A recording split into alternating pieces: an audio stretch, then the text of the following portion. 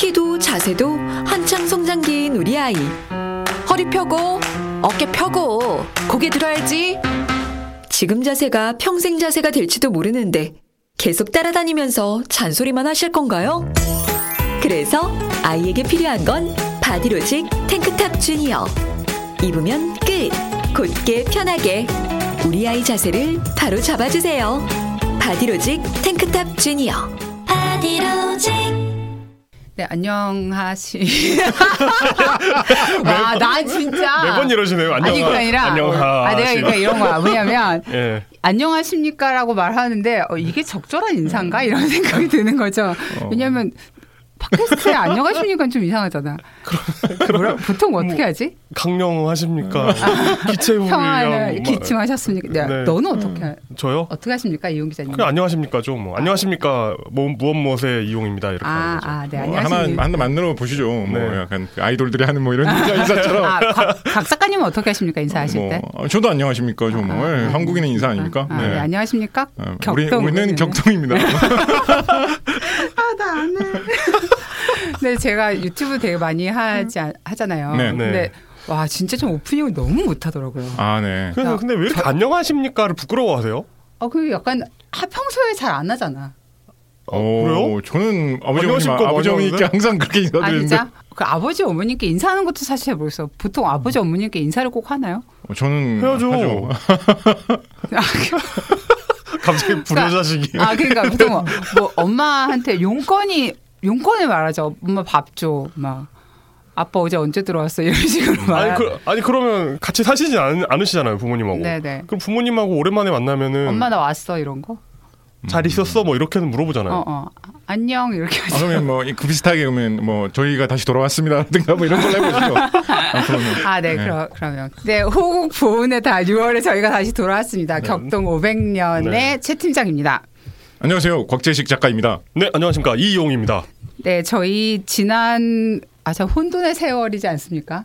그렇죠. 네, 굉장히 여러 가지 난세죠, 난세. 네, 난세이고 지금 방금 녹음을 시작하기 전에 또 여기도 잠깐의 혼란이 있었는데 지금은 곽 작가님의 원고에 사소한 자국만 남기고 그렇습니다. 네, 깨끗이 정리된 상황입니다. 다른 그렇습니다. 모든 상황도 이렇게 정리가 될 수 있으면 참 그렇습니다. 좋겠는데 네, 그렇습니다. 참 역설적이었습니다. 그 미국의 혼란한 상황을 한탄하다가 이곳이 혼란에 빠졌거든요. 네.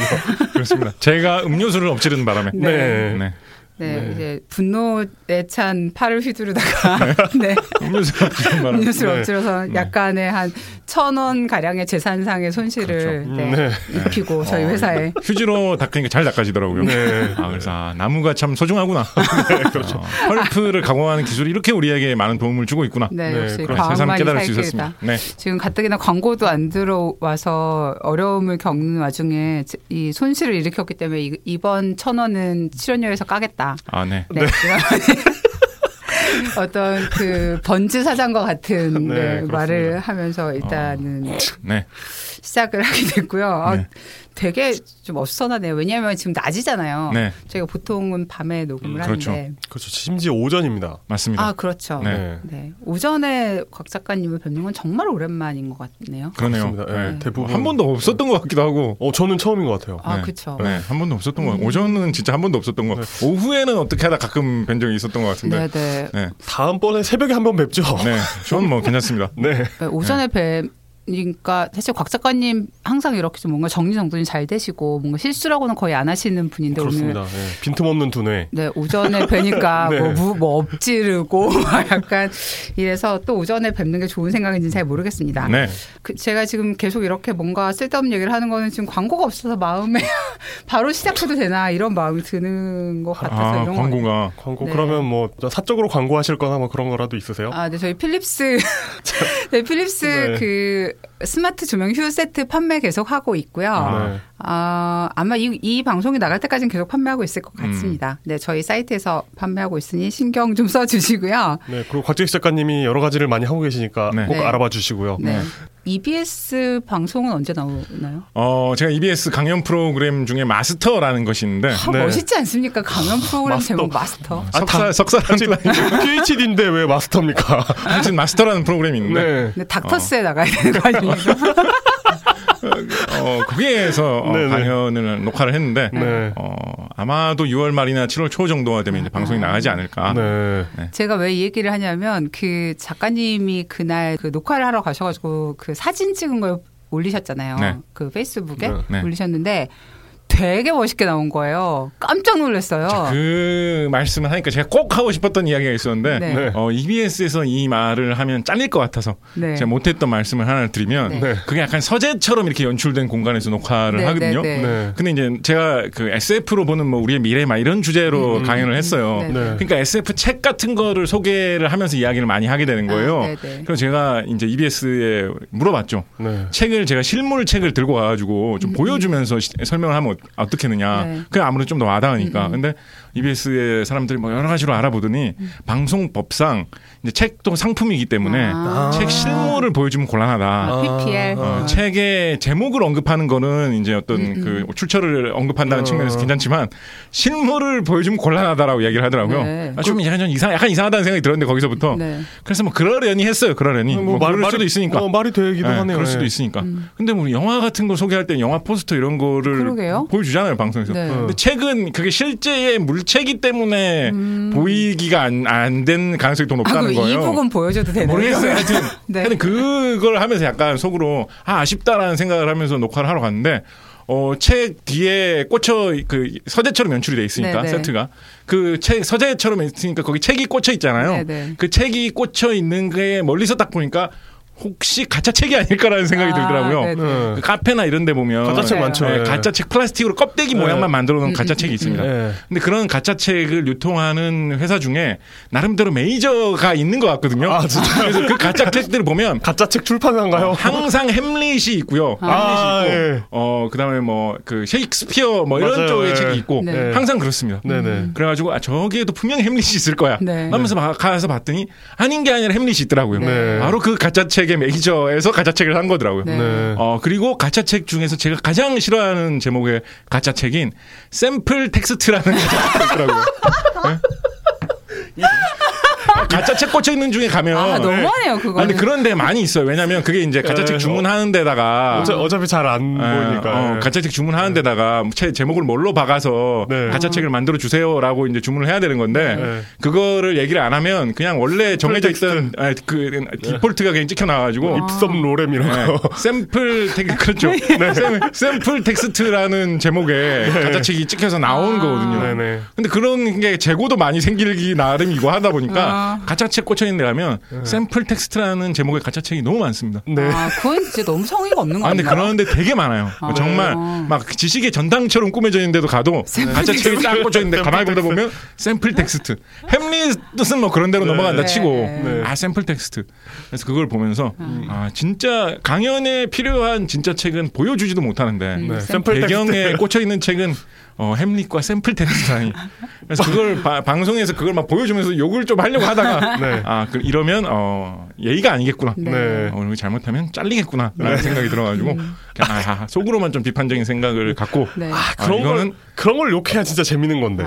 그러니까요. 근데 여기 와서 했으면 됐죠. 모르겠어요. 약간 최근에 약간 스탠딩 코미디 이런 걸 보다 보니까 괜히 갑자기 그런 걸 해야 되겠다 생각이 들었는지 모르겠는데 하여튼 이거를 그래서 속으로만 마음속에 품고 나중에 딴 뭐 팟캐스트나 행사에 가가지고 오프닝 할 게 별게 없을 때는 이 이야기를 해야 되겠다라고 생각을 했었죠. 지금을 위한 그렇습니다. 왜냐하면 다음 주부터는 광고가 물밀듯이 올 테니까 더 이상 그런 얘기를 할 수가 없죠. 광고 좀 보내주세요. 우리 또 판매하는 무슨 그런 상품 같은 건 뭐 있죠? 전화기 대부분 이런 거 계속 팔고 있나요? 그립톡 이런 거 팔고 있고요. 근데 이렇게 열심히 하시니까 제가 뭔지 그 1,000원 깎기가 좀 약간 미안해졌는데 어떻게든 그 만회해 보겠다는 이런 그 책임감 있는. 감사합니다. 역시 박사는 다릅니다. 약간 뭐지? 그 저희 게시판에 어떤 분이 용 기자님이 학벌 지상주의자다 이런 의견이 있던데. 제가 왜요? 약간 박사님 나오면 좋아한다고. 박사님 좋아한다고? 어쨌든 제가 없는 게 있잖아요. 눈치 막 이런 거. 네, 알겠습니다. 그러면 오늘 어쨌든 되게 가벼운 마음으로 바로 시작해 보도록 하겠습니다. 오늘은 프리츠 츠비키에 대해서 알아보는 시간이죠. 그렇습니다. 네. 잠깐만. 제가 없는 게 있잖아요. 그러니까 제가 진짜 학벌지상주의자 같잖아요. 맞잖아. 아니에요. 아니, 그러니까 기본적으로 내가 학벌지상주의를 선택했을 때 내가 어떤 득보는 게 있어야 그걸 가는 거지. 학벌지상주의 하면 제가 이렇게 아래로 내려가는데 그렇죠. 그걸 좋아할 리가 있습니까? 학벌지상주의자는 아니고 그냥 약간 이기적일 뿐이다. 그냥 약간 뭐랄까 학벌이 좋은 사람들 옆에 있길 좋아한다 그런 거? 배울 게 있다. 그런 거? 학벌이 있는 사람, 지역구에서 당선된 사람 이런 사람들. 약간 일반인 그런 거구나. 네.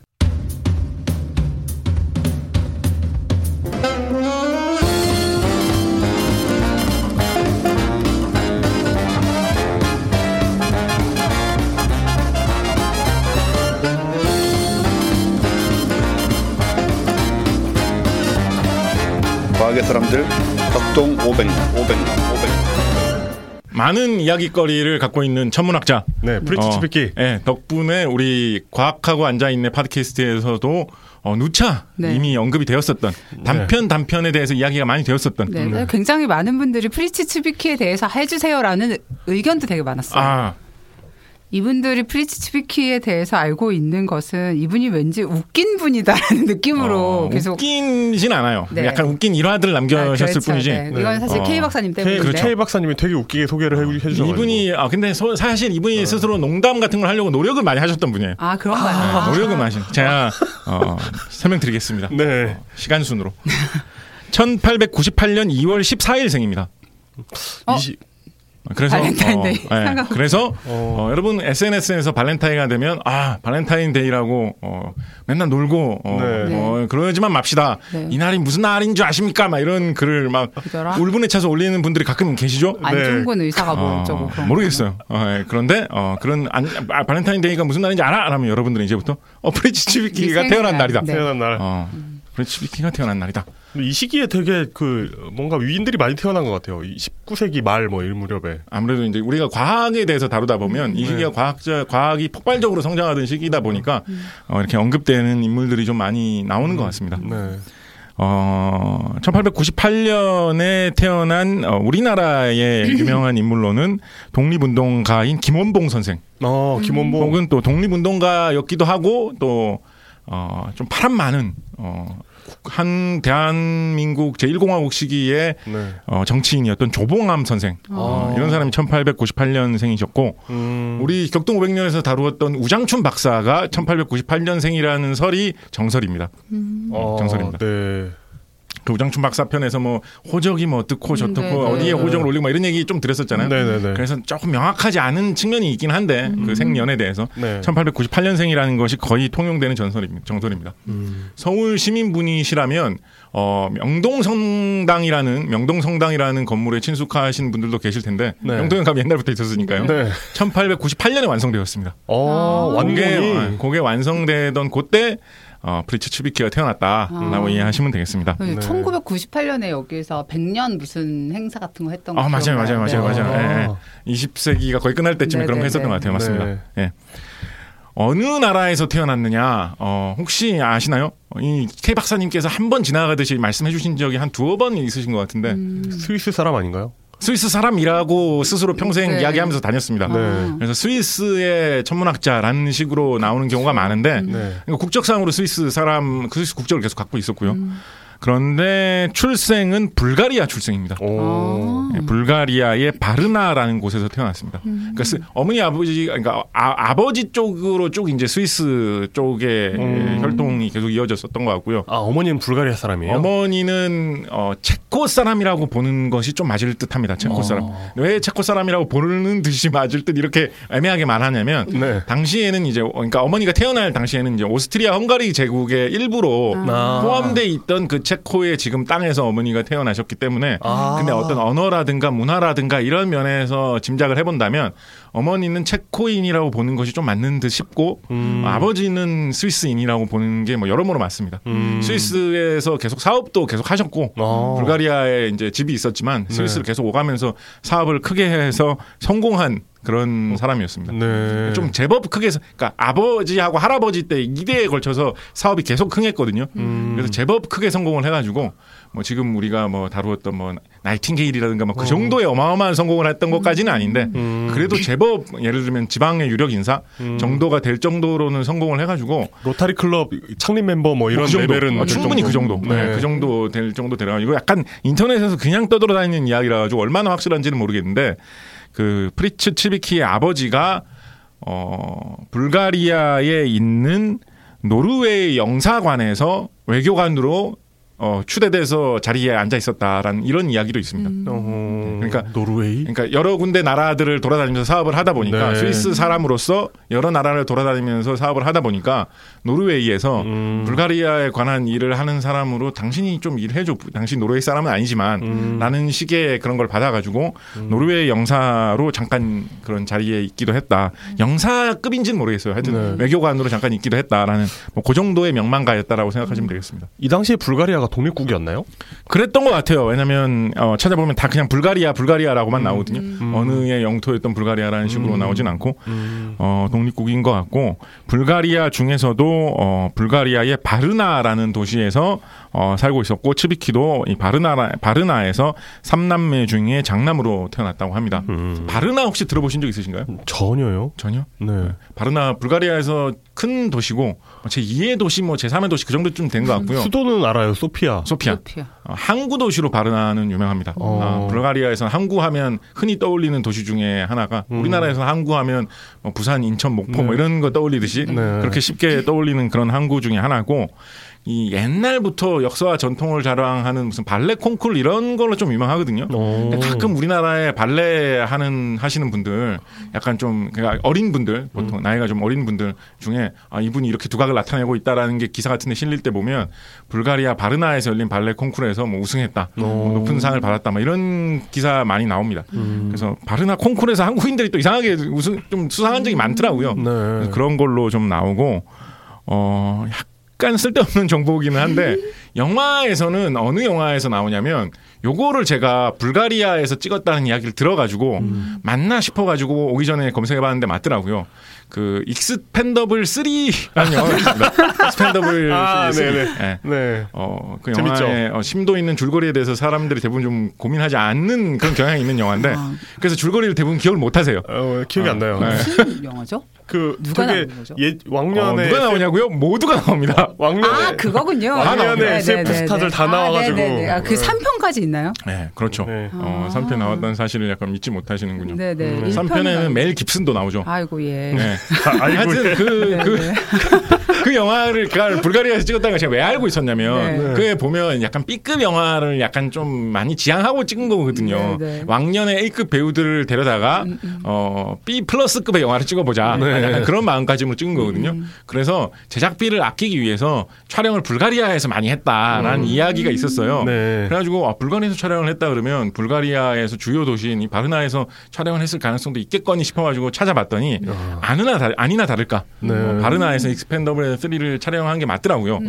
그 익스펜더블 3에 보면 무슨 이 동아프리카에 예를 들면 그러니까 소말리아나 루안다쯤 되는 어떤 그런 곳에 있는 어떤 무법지대 같은 항구에서 악당들하고 멜 깁슨하고 막 폭탄과 총을 마구 화면에서 터뜨리면서 싸우는 그런 격렬한 장면이 나오거든요. 근데 인터넷에 찾아보니까 그 장면이 루안다나 소말리아가 전혀 아니고 불가리아의 바르나에서 그런 척하면서 찍은 거였다라고 하더라고요. 그래서 이 영화를 봐서는 사실은 불가리아의 바르나에 대해서는 아무것도 아실 수는 없다. 일단 찍은 것은 맞다. 심지어 거기가 아닌 척하고 찍은 것이다. 라고 하고 그리고 이것만 가지고는 조금 아쉬워가지고 찾아봤더니 그 제이슨 스테이텀 나오는 메카닉이라는 영화 있습니다. 메카닉 모르는데 그 뭐 암살자로 나온 영화 있어요. 옛날 영화 리메이크인데 그것도 약간 B 플러스를 지향하는 영화인데 근데 그 영화 중에 그 메카닉 레저렉션인가 하는 게 있거든요. 그걸 보시면 그걸 보시면 거기서는 진짜 바르나가 나옵니다. 거기서는 진짜 바르나가 나왔는데 그거는 저도 기억을 못 하고 제가 그 영화를 봤는데 분명히 진짜요? 네, 거기에 불가리아가 나온다는 사실이 저도 기억이 안 나가지고 여러분께 뭐 어떻다라는 말씀 못 드리고 작가님은 세상의 모든 영화를 다 보시나요? 그렇지 않습니다. 이런 영화만 봅니다. 이런 영화를 주로 봅니다. 영화 탐정 캐릭터의 진짜 좀 불가리아 탐험기. 그래서 익스펜더블 3를 보면 나오는 항구 장면, 멜 깁슨이 탄 헬리콥터가 나오는 그 장면, 엄청나게 많은 자동차들이 폭파되는 그 장면, 그것이 오인되는 그 장면. 동아프리카로 오인되고 있는 그 장면. 그래서 다 흑인 배우들을 데려다가 그 촬영을 했는데 사실은 불가리아의 바르나다라고 알고 계시면 되겠고, 그 근처에 어딘가에서 우리의 츠비키도 태어났다라고 생각을 하시면 되겠습니다. 메카닉 레저렉션을 보시면 분명히 거기는 좀 나올 거예요. 풍경. 거기서 그렇게 태어났는데 본인이 불가리아인으로서의 인식은 별로 없었던 것 같아요. 별로 없었던 것 같아요. 근데 불가리아에서는 그래도 이분을 불가리아 출신의 위대한 과학자로 어느 정도 생각하고 있는 것 같거든요. 그런데 본인은 나는 불가리아인이야라는 생각은 거의 전혀 없었던 것 같아요. 나는 스위스인이야라고 많이 생각을 하고 살았고요.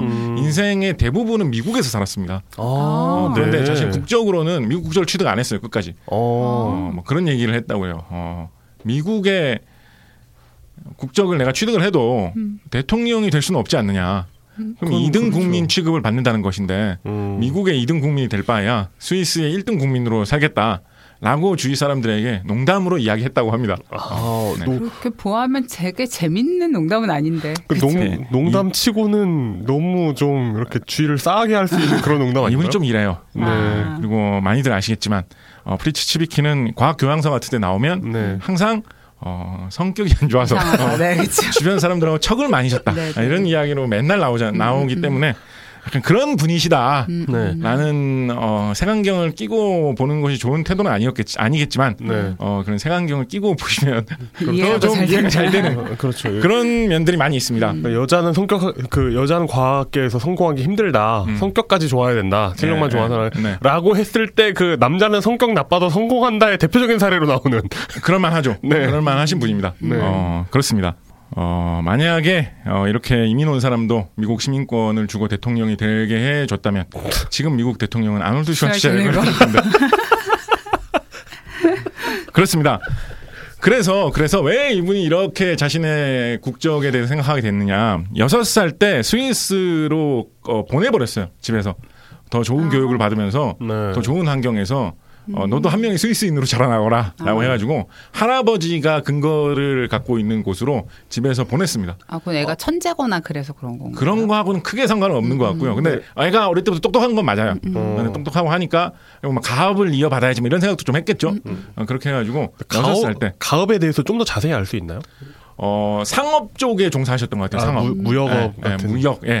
무역 이런 상업 쪽에 좀 종사하셨던 것 같고 스위스의 근거를 두고 있는 걸로 봐서는 아마 그런 그 중부 유럽 쪽에 그런 쪽에 그리고 스위스 동유럽 이런 쪽에 많이 이제 가문이 걸쳐 있는 걸로 봐서는 그런 동유럽과 중부 유럽 쪽에 뭔가를 팔고 사는 뭐 이런 쪽에 사업을 했었던 것 같은데 아마 그런 기대를 하면서 스위스로 보냈던 것 같습니다. 프리츠 츠비키를. 그래서 6살 때부터 주로 이제 할아버지가 있는 집에서 스위스의 글라루스라는 동네에서 자라났습니다. 그럼 부모님하고는 떨어져 살게 된 거예요? 대부분 그렇죠. 근데 아버지가 왔다 갔다 많이 하셨기 때문에 아버지 어머니를 그래도 뭐 자주 만나면서 살았을 것 같아요.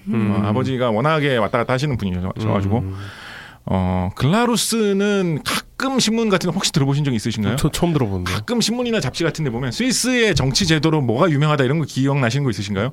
칸통. 스위스는 그렇죠. 스위스는 그 직접 민주주의 제도를 아직까지 유지하고 있는 걸로 유명하게 가끔 나올 때가 있죠. 그 중에서도 이제 글라루스가 그거를 좀 격하게 하는 곳으로. 그래요? 예를 들어서 뭐 그 글라루스 근처에 있는 주에서 뭔가를 결정할 일이 생긴다라고 하면 무슨 뭐 주 의원 이런 사람들이 나와서 모여서 회의하고 땅땅땅 하는 게 아니라 회의에 참여하는 사람이 모두가 다 모일 수가 있는 거예요. 그래서 광장 같은 데서 막 한 몇천 명이 모여가지고 막 뭐 몇 시간씩 밤새도록까지는 안 하시는 것 같고 보통 하루 종일 막 토론을 하면서 의사결정을 하고 뭐 이런 장면이 가끔 저것이 민주주의의 한 모습 아닌가 이런 식으로 우리나라에 재밌게 소개되기도 하는데 그렇습니다. 사실 이것도 파보면 재밌는 이야기가 있기도 한데 넘어가겠습니다. 넘어가겠습니다. 오늘 자, 오후에 또 딴 데 가봐야 되기 때문에 오늘 밤이 아니기 때문에 넘어가도록 하겠습니다. 중고생 시절에 공부를 되게 잘했다고 해요. 되게 잘했다고 해요. 프리츠 츠비키의 회고하는 중고생 시절에 대해서 옮겨놓은 이야기가 커트 윙클러라는 분이 쓰신 이 프리츠 츠비키에 대한 기사에 실려 있는 게 있는데요. 그거를 옮겨보면 이렇게 이분이 이야기하고 계세요. 이분의 그 아까 성격에 대한 그런 이야기 한번 연결해서 생각해 보십시오. 별로 열심히 하지는 않았지만 나는 성적은 항상 잘 나왔다. 이렇게 자신의 중고생 시절을 회고하고 있습니다. 좋겠다. 예, 그리고 이분의 그 친구인 야콥 스탈리라는 친구가 그에 대해서 이야기한 말이 적혀 있는데 친구들 중에 얘가 가장 똑똑했다. 그리고 모르는 게 있으면 이 친구한테 물어보면 항상 다 알려줬다. 뭐 수학, 과학 이런 것뿐만 아니라 무슨 외국어 이런 것도 이 친구한테 물어보면 다 알려줬다라고 이야기를 하고 있습니다. 그래서 프리츠 츠비키는 자신의 어린 시절, 학창 시절, 심지어 대학 시절에 대해서도 일관되게 이렇게 얘기합니다. 나는 노력은 별로 안 했는데 성적이 항상 잘 나오더라. 라고 이야기를 했습니다. 잘 나오는 것도 보통 잘 나오는 게 아니었을 것 같은데. 그렇죠. 네. 이분이 대학을 그 취리에 있는 에테하에 가거든요. 뭐라고 번역하죠 우리말로? 연방 뭐 기술 공과 대학. 스위스 연방 취리 공과대학이라고 하기도 취리 공과대학. 예. 아인슈타인의 모교로도 그렇죠. 많이 알려져 있고 이것을 독일어로 도대체 뭐라고 읽는지 팀 격동의 독일 통이신 이게 너무 낮은 수준의 경쟁이어서 그렇긴 한데 그냥 에테하 취리라고 주로 읽고요. 이게 아이트케네시셰 테크니셰 호실레 취리 이렇게 읽죠. 좀 똑똑 아니 근데 이걸 또박또박 읽을 수가 없어. 독일어 원래 이렇게 하는 거기 때문에. 뭐라고요? 아닌 것 같은데. 아니야 이렇게 읽으면 돼. 이곳에서 연방 기술 뭐 대학 취리. 취리 공과대학. 에테하. 다시 한번 독일어로 읽어주시면. 싫어요. 아니, 좀 부끄러워하지 말고 좀 해봐요. 열심히 해봐요. 아니, 그게 아니라. 제가 이거 준비하면서. 잠깐만. 제가 준비하면서 이거 유튜브에서 찾아봤거든요. 그러니까 이게 스위스 분인지 독일 분인지가 나와가지고 이거에 대해서 이렇게 말씀을 하시는데 그거는 진짜 이거를 긴 명칭으로 쫙 독일어로 정말 잘 읽어주시니까 저게 저런 발음으로 읽는 거였구나라는 게 새삼스럽더라고요. 정말 그렇게 읽어요. 아이트게네슈셰 테크니셰 호이슈셰 트리 이렇게 읽습니다. 알겠습니다. 이곳에서 졸업을 하려면 졸업시험을 쳐야 되거든요. 졸업시험을 쳐야 되는데 졸업시험을 6점 만점으로 따지는데 츠비키는 5.45점을 받았대요. 6점 만점에. 그리고 그러니까 보통 한 5점 근처에 가면 이제 합격해갖고 이제 졸업이 되는 거거든요. 그래서 아인슈타인 같은 경우는 이제 4.9 이 정도 맞아가지고 졸업을 한 거예요. 그럼 아인슈타인이 뭐 대학 때는 그렇게 특출난 인재는 아니었다 뭐 이런 이야기가 어떤 교양서 같은데 보면 가끔 나올 때가 있잖아요. 근데 이제 그 특출난 인재가 아니었을 뿐이지 그래도 잘하는 편이었다라고 이야기할 때 이제 그 정도로 이걸 많이 가져와서 이야기를 하거든요. 근데 이제 그거에 반대되는 느낌으로 프리츠 츠비키는 6점 만점에 5.45점이니까 월등하게 잘한 거죠. 보통 사람들이 졸업하기 위해서 따는 점수보다 월등하게 잘했고 주위에서 하는 말로는 이 시험이 시행된 역사가 한 150년 정도가 되는데 150년 역사에서 츠비키가 최고점인 것 같다 라고들 이야기를 했었다라고 합니다. 츠비키가 원래는 중고등학교 때만 해도 약간 그런 이야기를 주변에서 많이 들었던 것 같아요. 그러니까 상업, 뭐 경영, 경제 이런 쪽을 공부를 해가지고 가업을 잇는데 어떻게 좀 해라라는 이런 기대를 주변에 좀 받았었던 것 같은데 공부를 자꾸 하면 할수록 과학, 특히 물리학, 수학 이런 쪽에 츠비키가 많이 끌려가지고 에테하에서는 결국 이제 물리학 쪽에 이런 쪽에 관심을 가지고 공부를 했었던 것 같고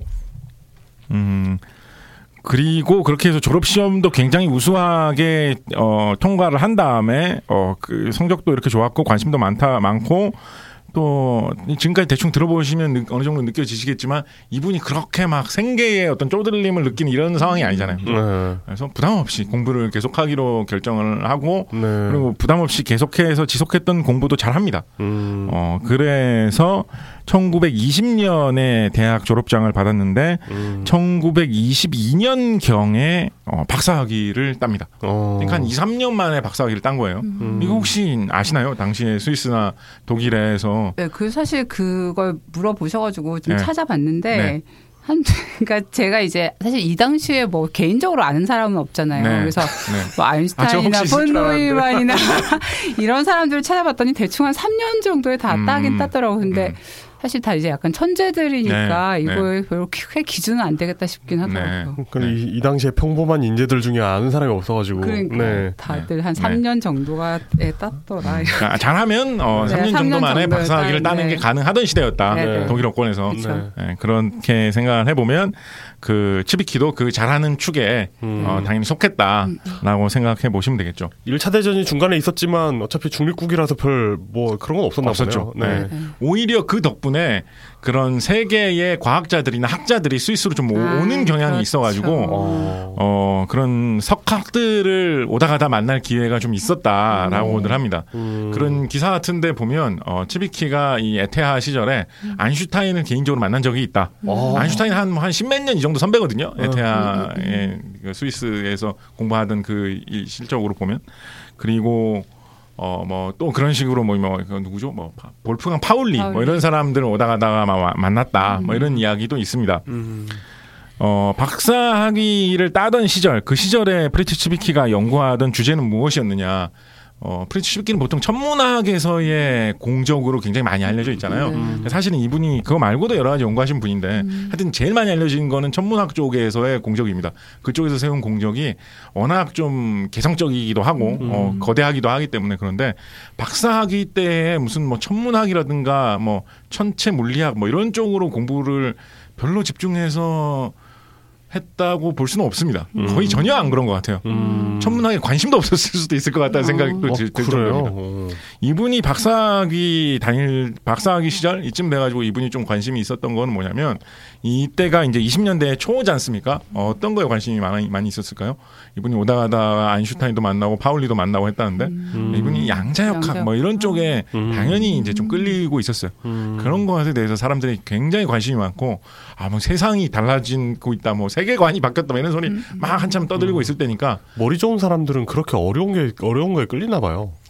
그리고 사실 프리츠 츠비키가 공부하던 20년, 21년, 22년 이때만 해도 사실은 그 정도로 어려울지는 좀 잘 모르는 편이기도 합니다. 그래요? 네. 그 시대에 이제 그 결과로 이제 그런 어마어마한 결론이 나왔기 때문에 그런 시기이기도 합니다. 그래서 그런 쪽을 연구를 했었는데 그 중에서도 박사학위 논문은 헤테로폴라 크리스탈, 그러니까 이질 극성 결정에 대한 이론 연구를 했습니다. 이질 극성 결정. 헤테로폴라가 헤테로라는 거군요. 네.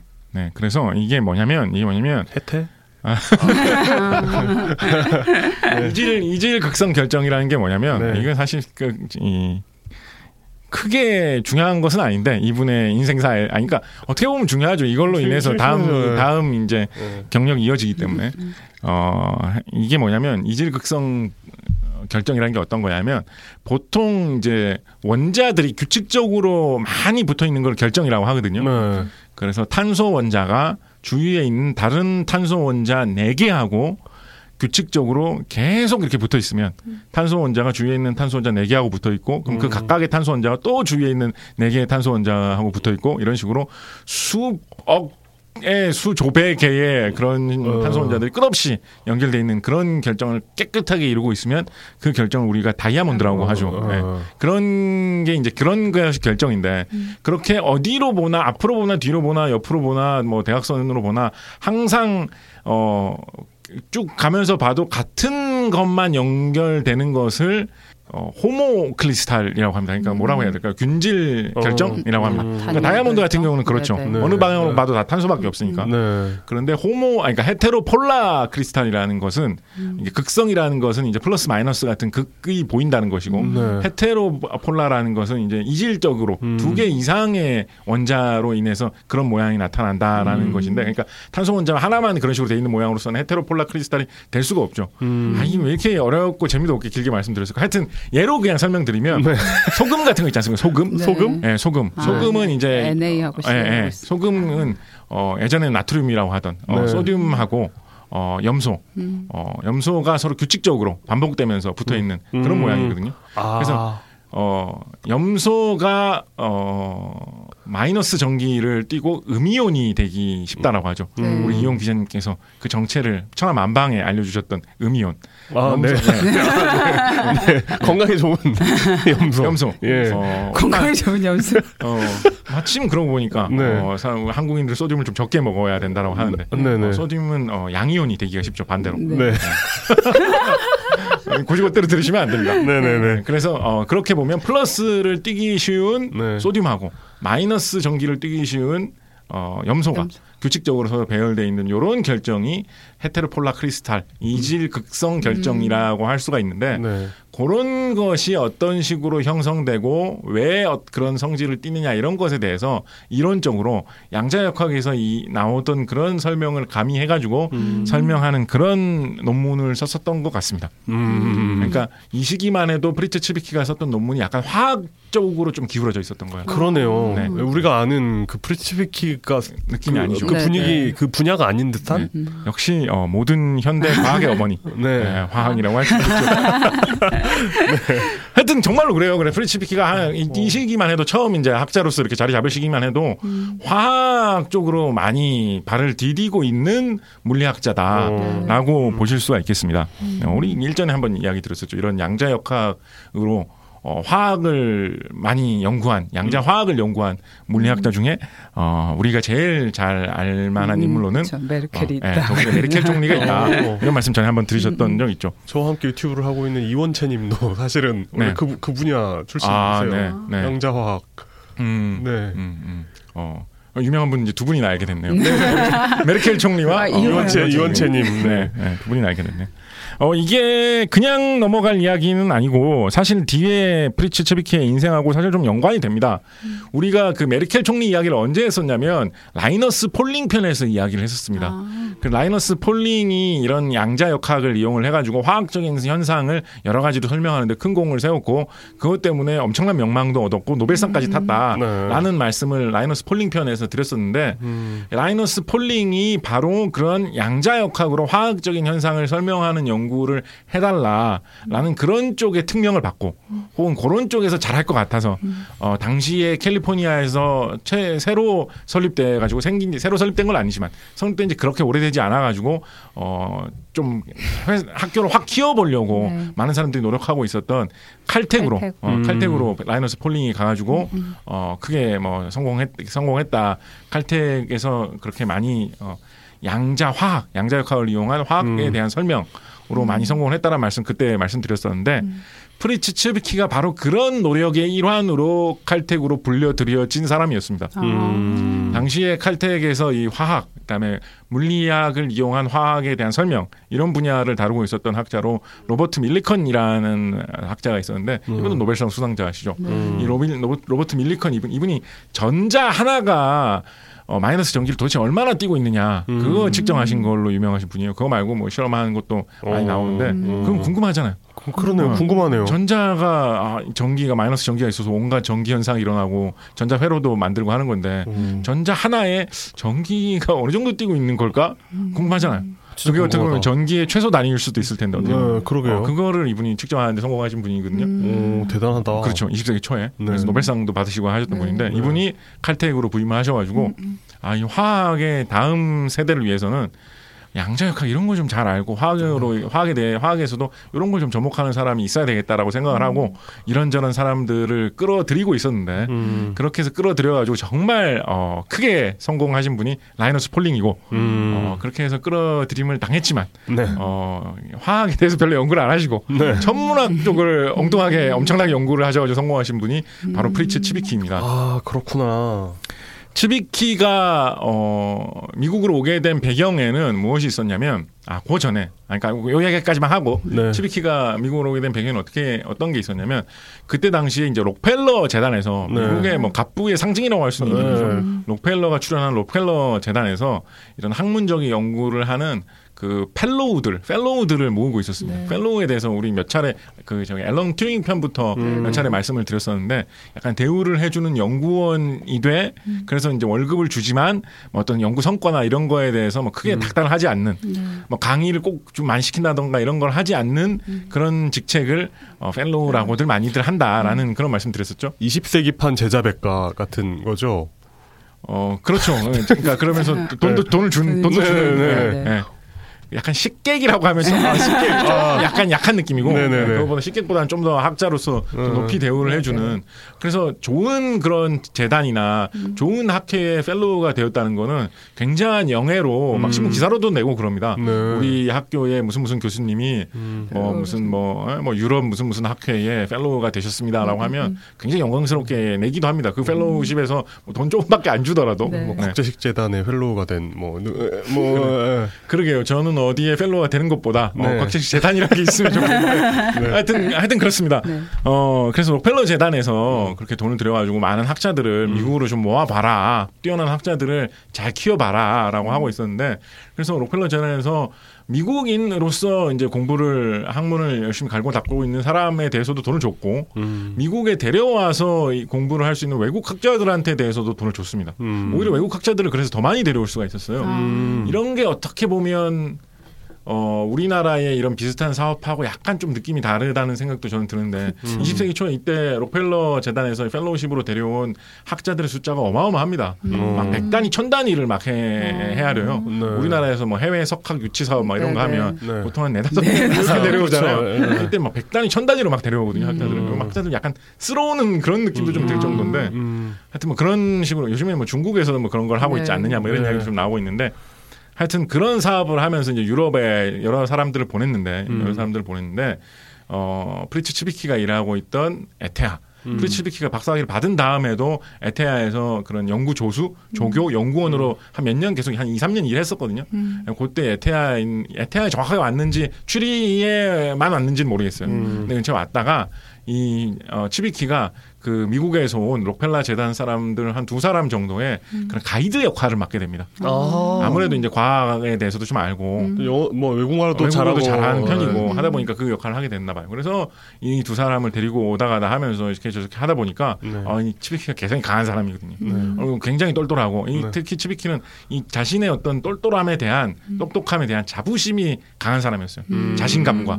그래서 나는 정말 똑똑해라는 그 생각이 조금도 인생을 살면서 조금은 좀 받은 적이 있겠지만 인생을 살면서 거의 손상돼 보신 적이 없는 분이에요.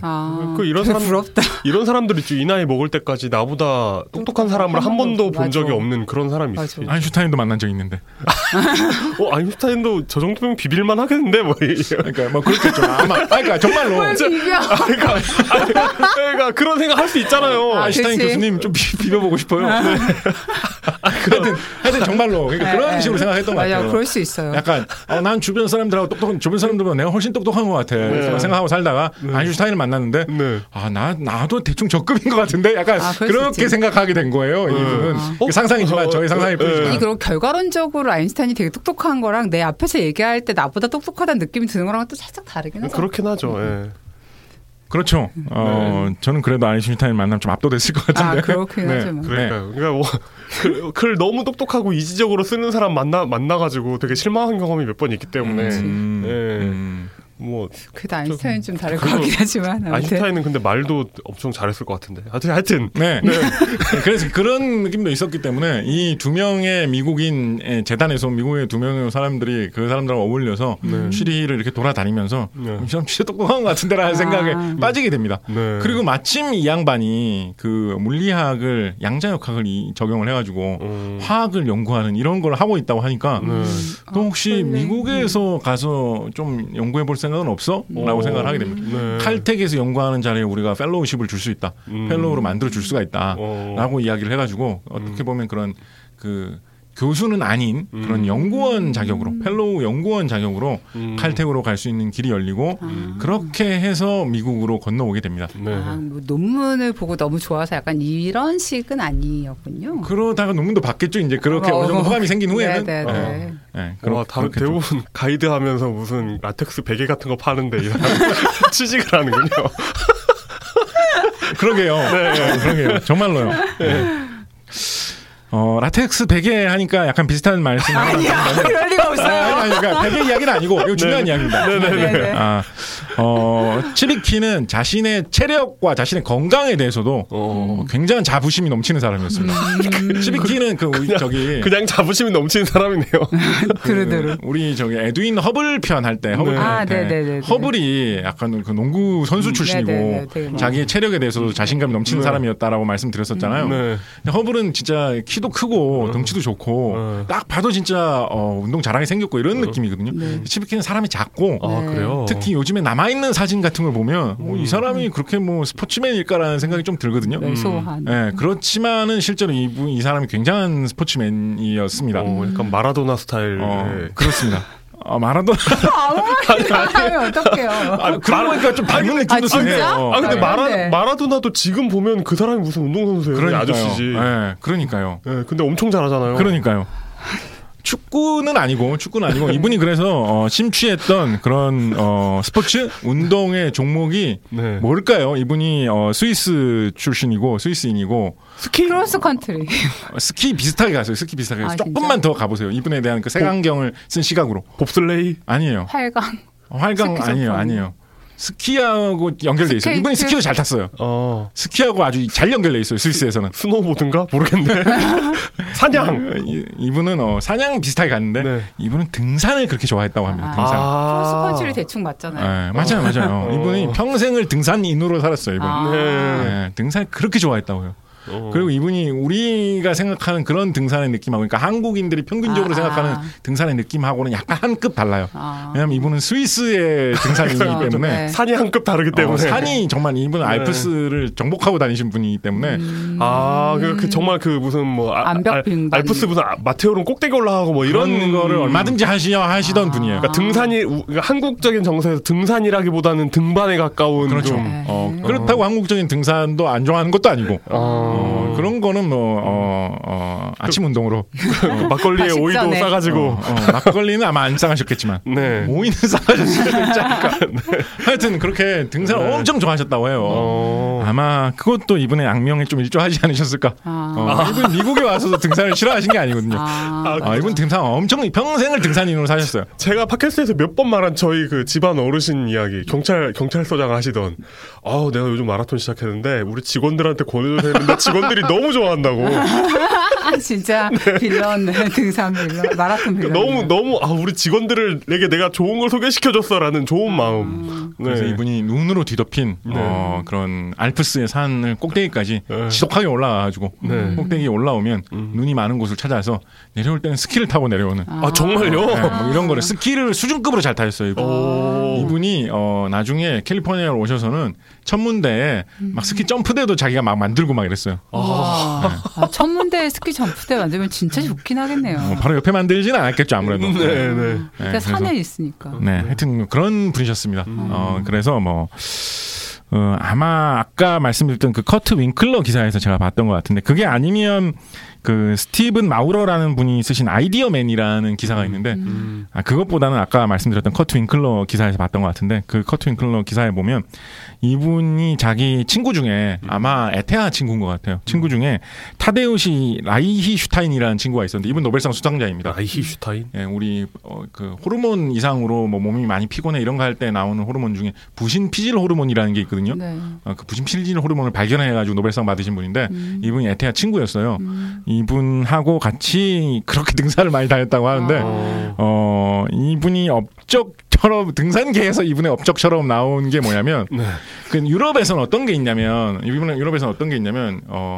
산에 그러니까 우리나라에서는 그런 게 있잖아요. 산을 올라가다 보면 마지막에 거의 다 와서 편한 구간 생기기 전에 막 마지막으로 힘든 그런 깔딱고개라는 게 항상 이런 게 있잖아요. 한국인들에게. 유럽의 알프스 등반하는 사람들한테는 어떤 게 있냐면 산의 남쪽은 햇빛도 많이 들고 해가지고 눈도 별로 없고 해가지고 좀 올라가기 쉽지만 북쪽은 바람도 북풍도 차갑고 눈도 잘 안 녹고 해가지고 북쪽이 훨씬 더 어렵다. 노스페이스.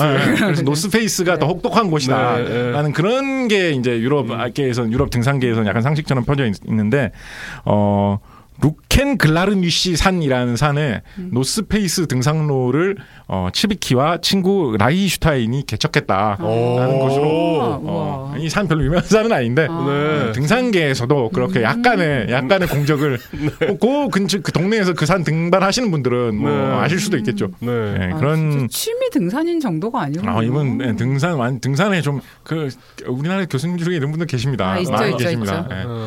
천문학 하시는 분들 중에도 사실 많이 계세요.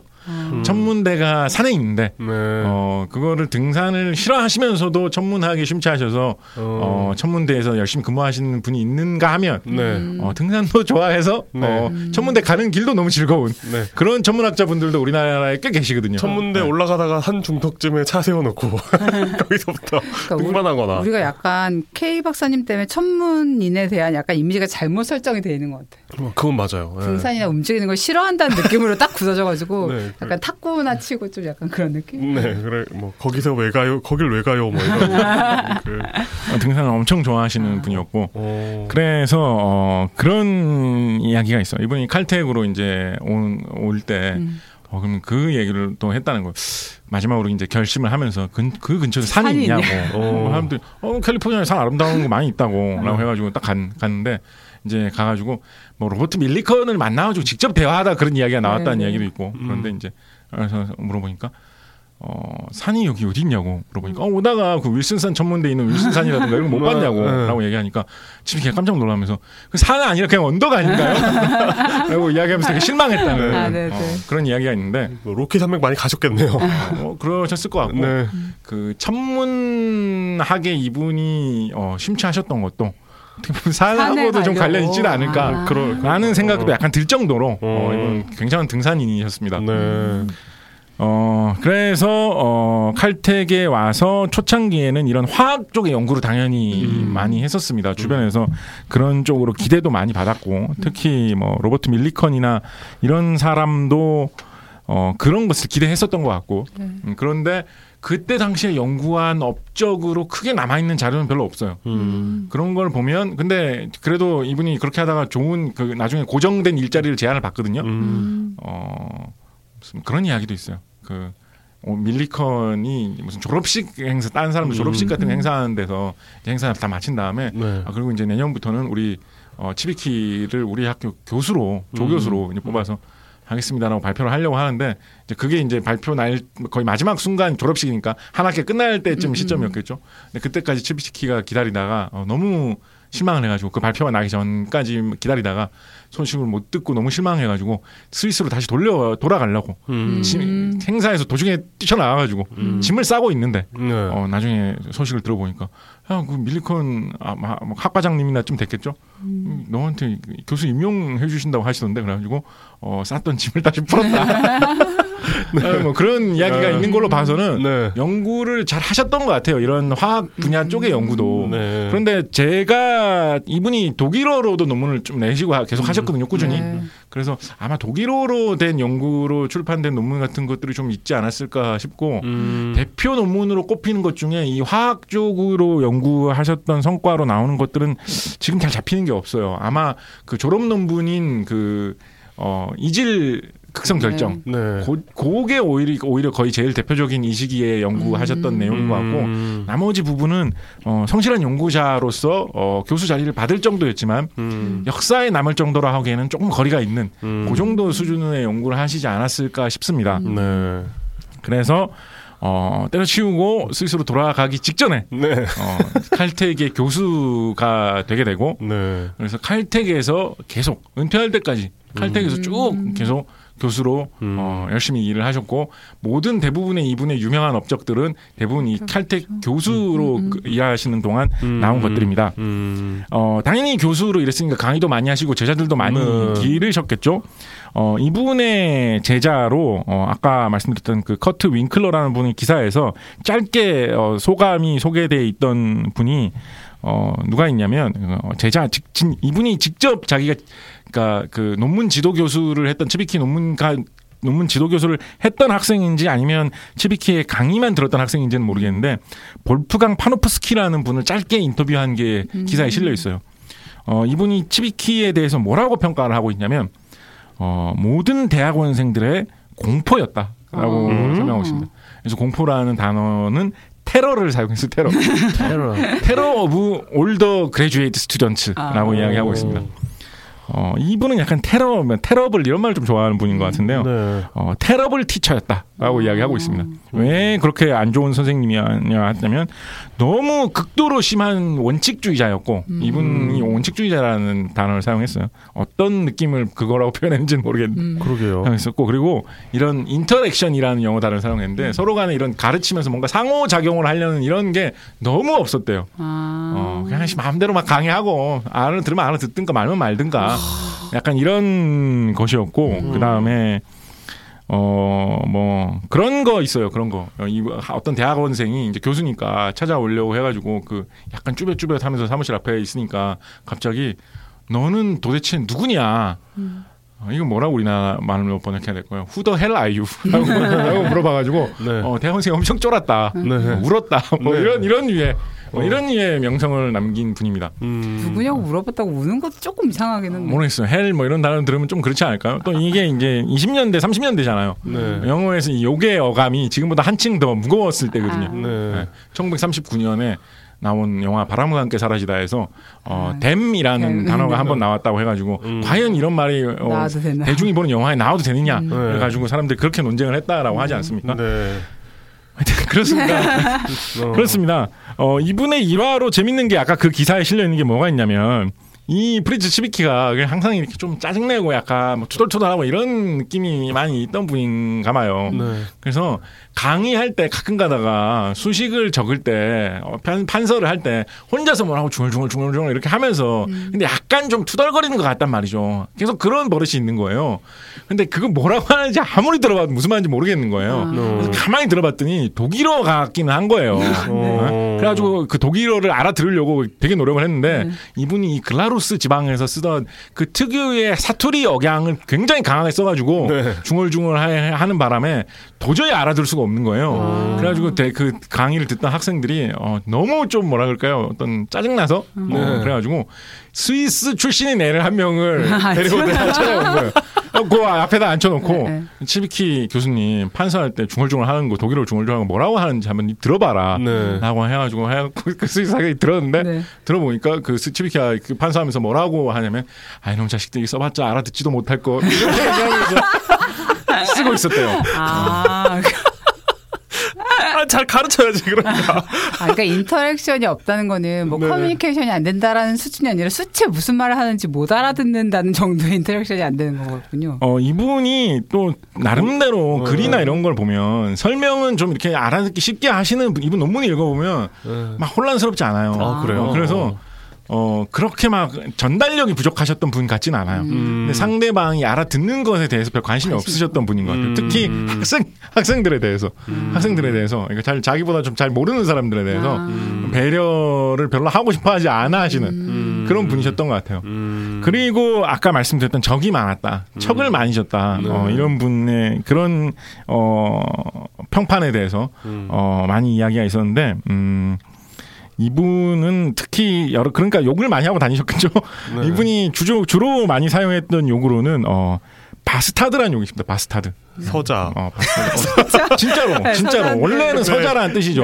서자라는 뜻이죠. 그러니까 그래서 진짜 중세 시대나 뭐 이런 데 나오는 그런 뭐 기사 무용담 이런 거 보면 막 무슨 뭐 그런 거 있잖아요. 리차드 더 바스타드 뭐 이러면서 그 서자라는 게 약간 별명처럼 불리게 하는 그런 인물도 있거든요. 너 이 홍길동 녀석 뭐 이런.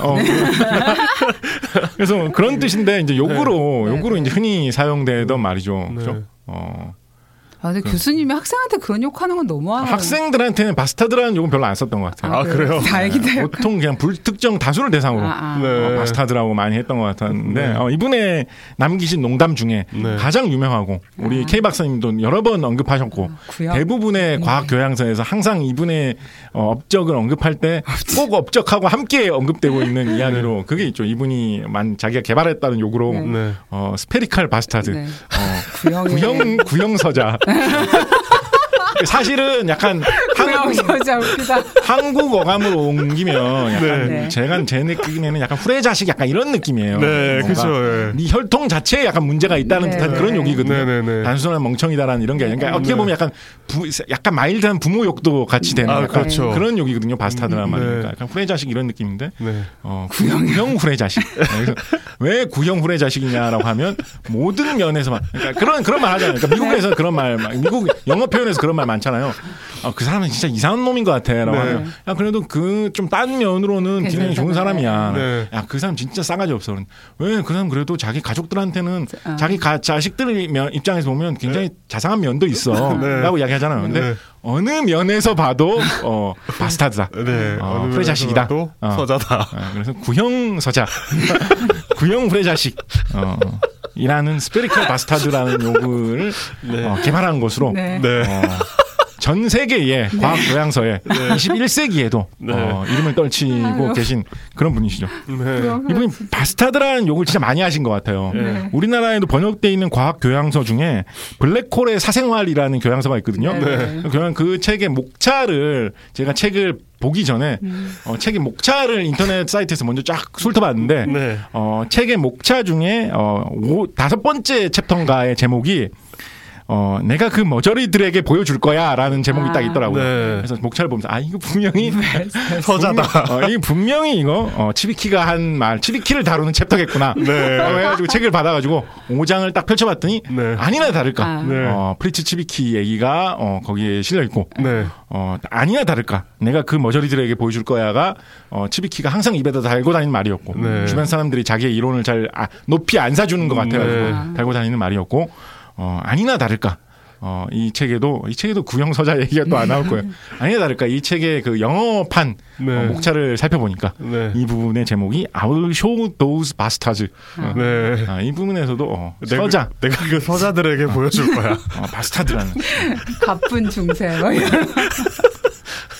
인글로리어스 바스터즈라는 영화도 있죠. 그 영화 진짜 좋아하는데. 그 영화는 왠지 바스타드라고 안 하고 바스터드라고 했더라고요. 그 바스터드? TARD라고 썼는데 거기는 TERD라고 썼더라고요. 거기서. 그래서 그 영화에서의 그 바스타드 어감도 정규 부대의 그런 어떤 엘리트적인 특공대가 아니라 완전히 좀 범죄적인 일을 마음껏 저지르는 이상한 특수 부대다라는 뜻으로 인글로리어스 바스터즈라고 하죠. 우리나라에서는 제목 뭐라고 돼 있더라? 뭐 바스터즈 거친 녀석들. 거친 녀석들. 진짜 마일드하게 번역했네. 거친 녀석들. 구형 거친 녀석들이더라 이놈들이. 내가 그 거친 녀석들에게 보여주겠다. 이런 식으로 욕을 하고 다니셨다라고 보시면 되겠습니다. 그리고 학생들에게 평은 좀 안 좋았다. 등산도 꾸준히 좋아하셨다. 그런 말씀을 드립니다. 이분이 천문학 쪽으로 전향하게 된 계기가 명확하지는 않은데 1920년대 한 후반 정도 돼가지고 1920년대 후반 정도 돼가지고 그 팔로마산 천문대 역시 칼텍 근처에 있는 천문대였죠. 여기서 록펠러 재단의 기부로 헤일 망원경이 설치가 되는데 이게 200인치 망원경이라고 해가지고 200인치? 왜 이런 단위를 사용하는지 천문학을 한다면서 인치 단위를 왜 사용하는지 하여튼 200인치 망원경을 설치한다고 해가지고 세계 최고급의 장비가 우리 대학 근처에 생겼다라고 해가지고 굉장히 떠들썩하고 뉴스거리도 많이 됐었던 것 같아요. 그러다 보니까 약간 그런 바람이 좀 불었던 것 같습니다. 물리학자들이나 연구하는 사람들이 나도 저거하고 어떻게 연결돼 있는 연구를 하면 우리나라에도 사실 그런 일 많이 생기거든요. 그렇죠. 뭐 어디에 무슨 사업단을 꾸려가지고 뭐 1,500억을 들여서 뭘 짓는다라고 하면 나도 약간 저쪽으로 어떻게 엮어서 이렇게 하는 분위기가 생길 때가 있거든요. 그래서 그런 분위기가 좀 있어서 물리학, 뭐 양자역학, 뭐 입자 물리 뭐 이런 쪽으로 좀 하던 분들 중에 일부가 천문학하고 어떻게 엮어볼까 하는 바람이 좀 생겼는데 이 제 그냥 추측입니다만 아마 그런 바람을 타고 츠비키도 서서히 천문학에 좀 발을 들이지 않았을까. 그리고 아마도 등산 취미 때문에도 좀 강하게 생기지 않았을까. 예를 들어서 뭐 천문학 하시는 뭐 그런 거 있었겠죠. 뭐 칼텍 산악회 이런 거 있었겠죠. 그런 데서 이렇게 활동을 해서 갔더니 어떤 사람이 정말 등산을 잘하는 거예요. 교수님 등산을 어디서 배우셨어요? 라고 얘기하면 나는 뭐 특별히 등산을 어디서 배우진 않았는데 뭐 윌슨산 천문대에 하루에 2번씩 오르내리다 하다 보니까 이 정도는 가볍게 하게 됐다. 픽션이죠. 제가 이겁니다. 뭐 그렇게 하다 하다 보니까 나도 윌슨산 천문대라는 곳에 한번 같이 가볼래요. 너무 생생해가지고 마치 이런 식으로. 왜냐하면 이분이 또 그렇게 척을 많이 졌다라고 하지만 또 교수들 사이에서는 약간의 친분 관계도 좀 있어 보여요. 그러니까 막 완전 그 홀로 된 사나이 이런 사람은 아니에요. 철저한 뭐 왕따 혼자서 은둔하는 사람 이런 거 전혀 아니거든요. 나름대로 또 자기 편도 있고 친한 사람도 있는 사람이에요. 조금 척진 사람이 굵직굵직한 그런 사건들을 좀 일으켜서 그렇지. 생각해보면 욕하는 걸 누군가 들으려면 옆에 사람이 있어야 되지 않겠습니까? 그러니까요.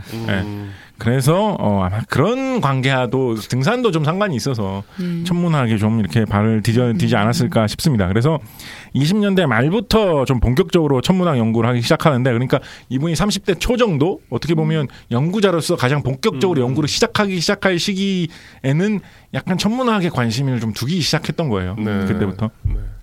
그래서 이분의 초창기의 연구의 업적 아닌 업적으로 좀 가장 유명한 것은 뭐가 있냐면 적색 편의 현상으로 인해서 우주가 팽창한다는 사실을 부정하려고 했던 것입니다. 이거 반대 아니에요? 원래 그렇죠. 그러니까 업적 아닌 업적이에요.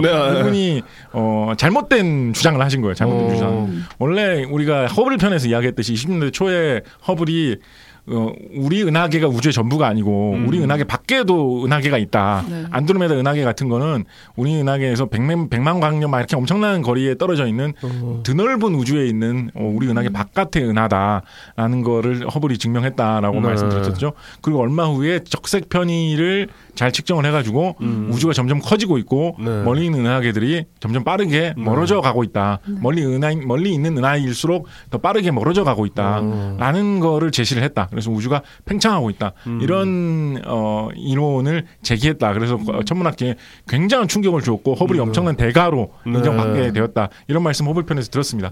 허블이 바로 그 칼텍 옆에 있는 윌슨산 천문대에서 이때 당시에 눈이 시퍼렇게 뜨고 살아가지고 활발하게 연구를 하면서 근데 우리 그때 그런 말씀 드렸었죠. 뭐 아인슈타인이 찾아오면 허블이 옆에서 사진에 잘 나오려고 딱 좋은 자리를 잘 잡았다. 뭐 이런 말씀 드렸었는데 바로 그 시기에 그 허블이 있던 때거든요.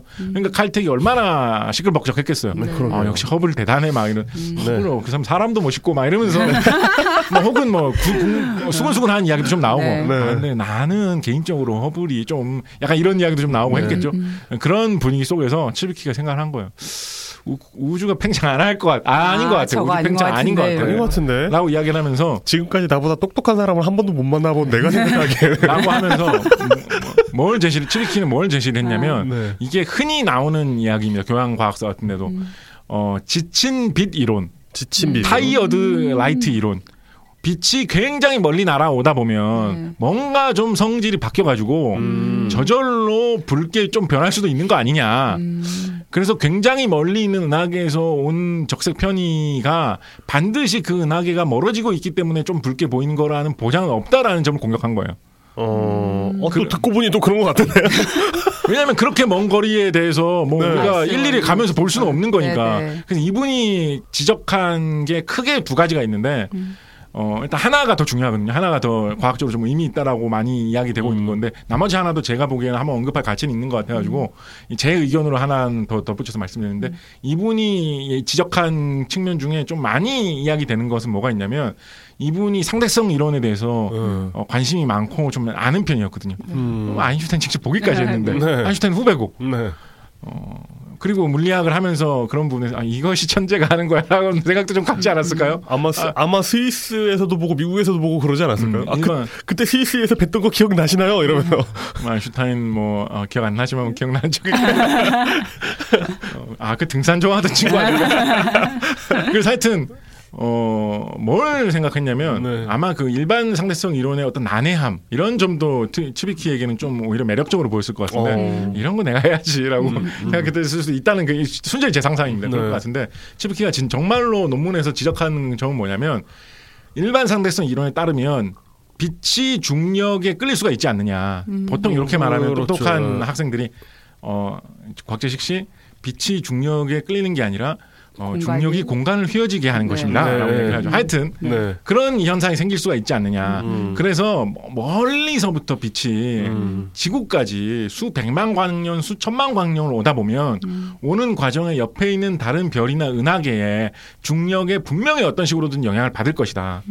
예를 들어서 빛의 파장을 뒤로 좀 당기는 그런 형태로 만약에 중력이 충분히 날아오는 동안 계속 작용한다면 100만 광년 먼 거리에서 빛이 날아온다는 거는 빛이 100만 년 동안 날아온다는 얘기잖아요. 그렇죠. 100만 년 동안 빛이 계속 날아오면서 한두 개도 아니고 수천억 개의 그런 별이 있는 은하계 같은 것들에 계속 조금씩 당겨짐을 당하다 보면 분명히 지구에 올 때는 그런 영향으로 멀리서 오다 보면 빛이 파장이 좀 더 파장이 커져서 붉은색으로 저절로 좀 변할 수 있는 거 아니냐. 근데 은하계가 멀어지고 있지 않아도 그럴듯하지 않나요? 이건 생각해 볼 만한 이론입니다. 생각해 볼 만한 그리고 말만 들어서는 그럴듯한데. 그리고 막 이것을 부정하기 위해서 사람들이 많이 연구를 하다가 결과 최종적으로는 부정이 됐는데 그 과정에서 과학이 많이 발전했죠. 이 정도의 효과가 있구나 이런 것이라든가 상대성 이론을 이용해서 빛에 영향을 미치는 걸 계산할 때는 이런 식으로 계산해야 되는구나. 그래서 이 지적 때문에 과학이 상당히 좀 발전했습니다. 실제로. 그리고 또 한 가지 츠비키가 지적한 거는 이거는 뭐 이 정도로 중요하게 많이 다뤄지지는 않는 것 같은데 그냥 제가 보기에 좀 와 닿아서 말씀을 드리면 빛이 그렇게 먼 데서 오다 보면 우리 눈에 지금까지 관찰이 잘 안 될 뿐인 물질들하고 많이 부딪혀서 통과해서 날아올 수도 있는 거 아니냐. 예를 들어서 1광년에 뭐 한 수증기가 한 1리터밖에 없는 공간 이런 게 있다고 치자. 그런 거 정도라면 우리가 지금까지 갖고 있는 망원경으로는 그런 게 있는지 없는지 측정하기가 정말 어려울 텐데 100만 년 동안 빛이 그런 거를 100만 번을 통과해서 온다 그러는 것 같으면 그런 우주에 펼쳐져 있는 잘 희미해서 안 보이는 물질의 영향으로 빛이 영향을 받아서 예를 들어서 뭐 파란색을 잘 흡수하는 그런 기체가 좀 깔려 있다든가 하면 파란색이 좀 없어 보이고 상대적으로 좀 더 빨간색으로 보이겠죠. 그런 현상이 있어서 츠비키는 은하계와 은하계 사이에 우리가 알지 못하는 물질이 있을 거다라는 식의 생각에 좀 많이 빠져 있었습니다. 실제로 그런 물질이 있기도 하고 있기도 하고 그래서 그런 것이 우주에 있기 때문에 그거를 뚫고 나오다 보니까 그 영향으로 멀리 있으면 멀리 있을수록 그걸 많이 뚫고 와야 되잖아요. 그러니까 그 영향으로 멀리 있으면 멀리 있을수록 붉으스름해 보이는 것뿐이지 은하계가 뒤로 물러나고 있다라는 멀어지고 있다는 보장은 없지 않느냐라는 점을 지적했습니다. 또 그것도 그럴듯하네요. 그렇죠. 그래서 이것도 최종적으로는 부정됐지만 이거를 연구하는 과정에서 은하계와 은하계 사이에 우주에 이런 물질이 조금씩 퍼져 있구나. 이런저런 물질이 있구나. 그리고 천문학 연구를 할 때 정확하게 측정을 하려면 이런 눈에 잘 안 띄는 물질들을 통과해서 빛이 오면서 좀 바뀌는 거를 잘 좀 바로잡아 줘야 되는구나. 이런 것을 사람들이 따지는데 한 가지 계기가 되는데 좀 공헌을 했겠죠. 이런 거를 지적하는 사람이 츠비키 혼자였던 것만은 아니거든요. 그런데 그런 여러 사람들 중에 츠비키도 한 명이었다. 그래서 그런 것들을 사람들이 고려하면서 그거를 부정하기 위해서 노력을 하는 과정에서 과학이 많이 좀 발전했다. 이런 말씀을 일단 드립니다. 이거 츠비키의 업적으로 좀 자주 나옵니다. 사실 성격 나쁜 사람이 저런 얘기를 하면 사람들이 기를 쓰고 저 말에 거부하기 위해 노력하거든요. 그런 효과도 진짜 있을지 모르겠어요. 저 자식 저거 있을지 모르겠어요. 다른 건 몰라도 내가 저건 밟는다 약간. 정말로 정말 그러네요. 왜냐하면 이 시기에 츠비키하고 같이 연구를 아주 알토란 같이 정말로 단짝이 되어서 연구를 했던 사람 중에 바데라는 사람이 있습니다. 바데. 이 사람 독일 사람일 텐데 이 사람이 아마 같은 독일어권 출신이라 가지고 츠비키하고 좀 통했던 것 같아요. 이 바데는 천문학자거든요. 그리고 천문학자 중에서도 좀 성격이 좋고 유순하고 좀 대인 관계가 원만하고 사람이 좀 관대하고 이런 평판이 있던 사람이었습니다. 그렇다 보니까 좀 츠비키를 잘 버텨서 친해졌는지도 모르겠는데 둘이 단짝이 돼가지고 연구를 많이 했어요. 그리고 정말 중요한 연구 결과도 츠비키하고 바데가 공동으로 발표하기도 했습니다. 이제 바로 다음에 말씀드릴 텐데 그런데 이 바데하고 츠비키하고 당연히 척을 지죠. 이렇게 있다가 정말 심하게 척을 집니다. 나중에. 그래요. 그래서 K 박사님도 전에 한번 말씀해 주셨는데 나중에는 바데가 츠비키가 한번 욱하면 나를 죽일 수도 있지 않을까라고 생각할 정도였대요. 그리고 공개적으로는 아니겠죠. 바데한테 대놓고 공개적으로까지는 아닌 것 같고 바데한테 대놓고 츠비키가 나치라고 욕한 적도 있다고 해요. 나치? 왜냐하면 독일 출신이라고. 아 진짜? 네. 너무한다. 근데 참고로 바데는 나중에 잠깐만 이때 30년대 아니에요? 그러니까 나치가 막 등장했을 때 막 등장했을 때 아니 나치 하면서 욕도 했대요. 참고로 바데는 나중에 미국 시민권을 땄거든요. 독일인으로서의 그걸 버리고 츠비키는 끝까지 스위스인 그런 걸 보면 함부로 바데한테 나치라고 욕하면 안 될 것 같긴 한데 하나는 연합국 시민이고 하나는 중립국 시민인데 그렇죠. 뭐 이건 적절한 이야기인지 모르겠습니다만 스위스가 중립국이긴 했는데 그쵸, 나치 독일의 최전성기를 생각을 한다 그러면 온 유럽을 히틀러가 제패하고 있는데 그 중앙에서 중립국이다라고 하고 있으면 그것이 과연 얼마나 중립국이라고 할 수 있는 것인가. 뭐 그런 생각도 좀 들긴 하는데 츠비키한테 괜히 좀 미안하네요. 하여튼 바데한테 나치라고 욕한 거는 좀 잘못한 것 같다라는 측면에서 말씀드렸던 것이고 척을 집니다. 근데 바데가 1950년대 정도가 되어가지고 츠비키가 제기한 그 적색 편의에 다른 원인이 있을 수도 있을 것이다라는 것을 천문학적인 관찰로 대부분 다 부정하는 데서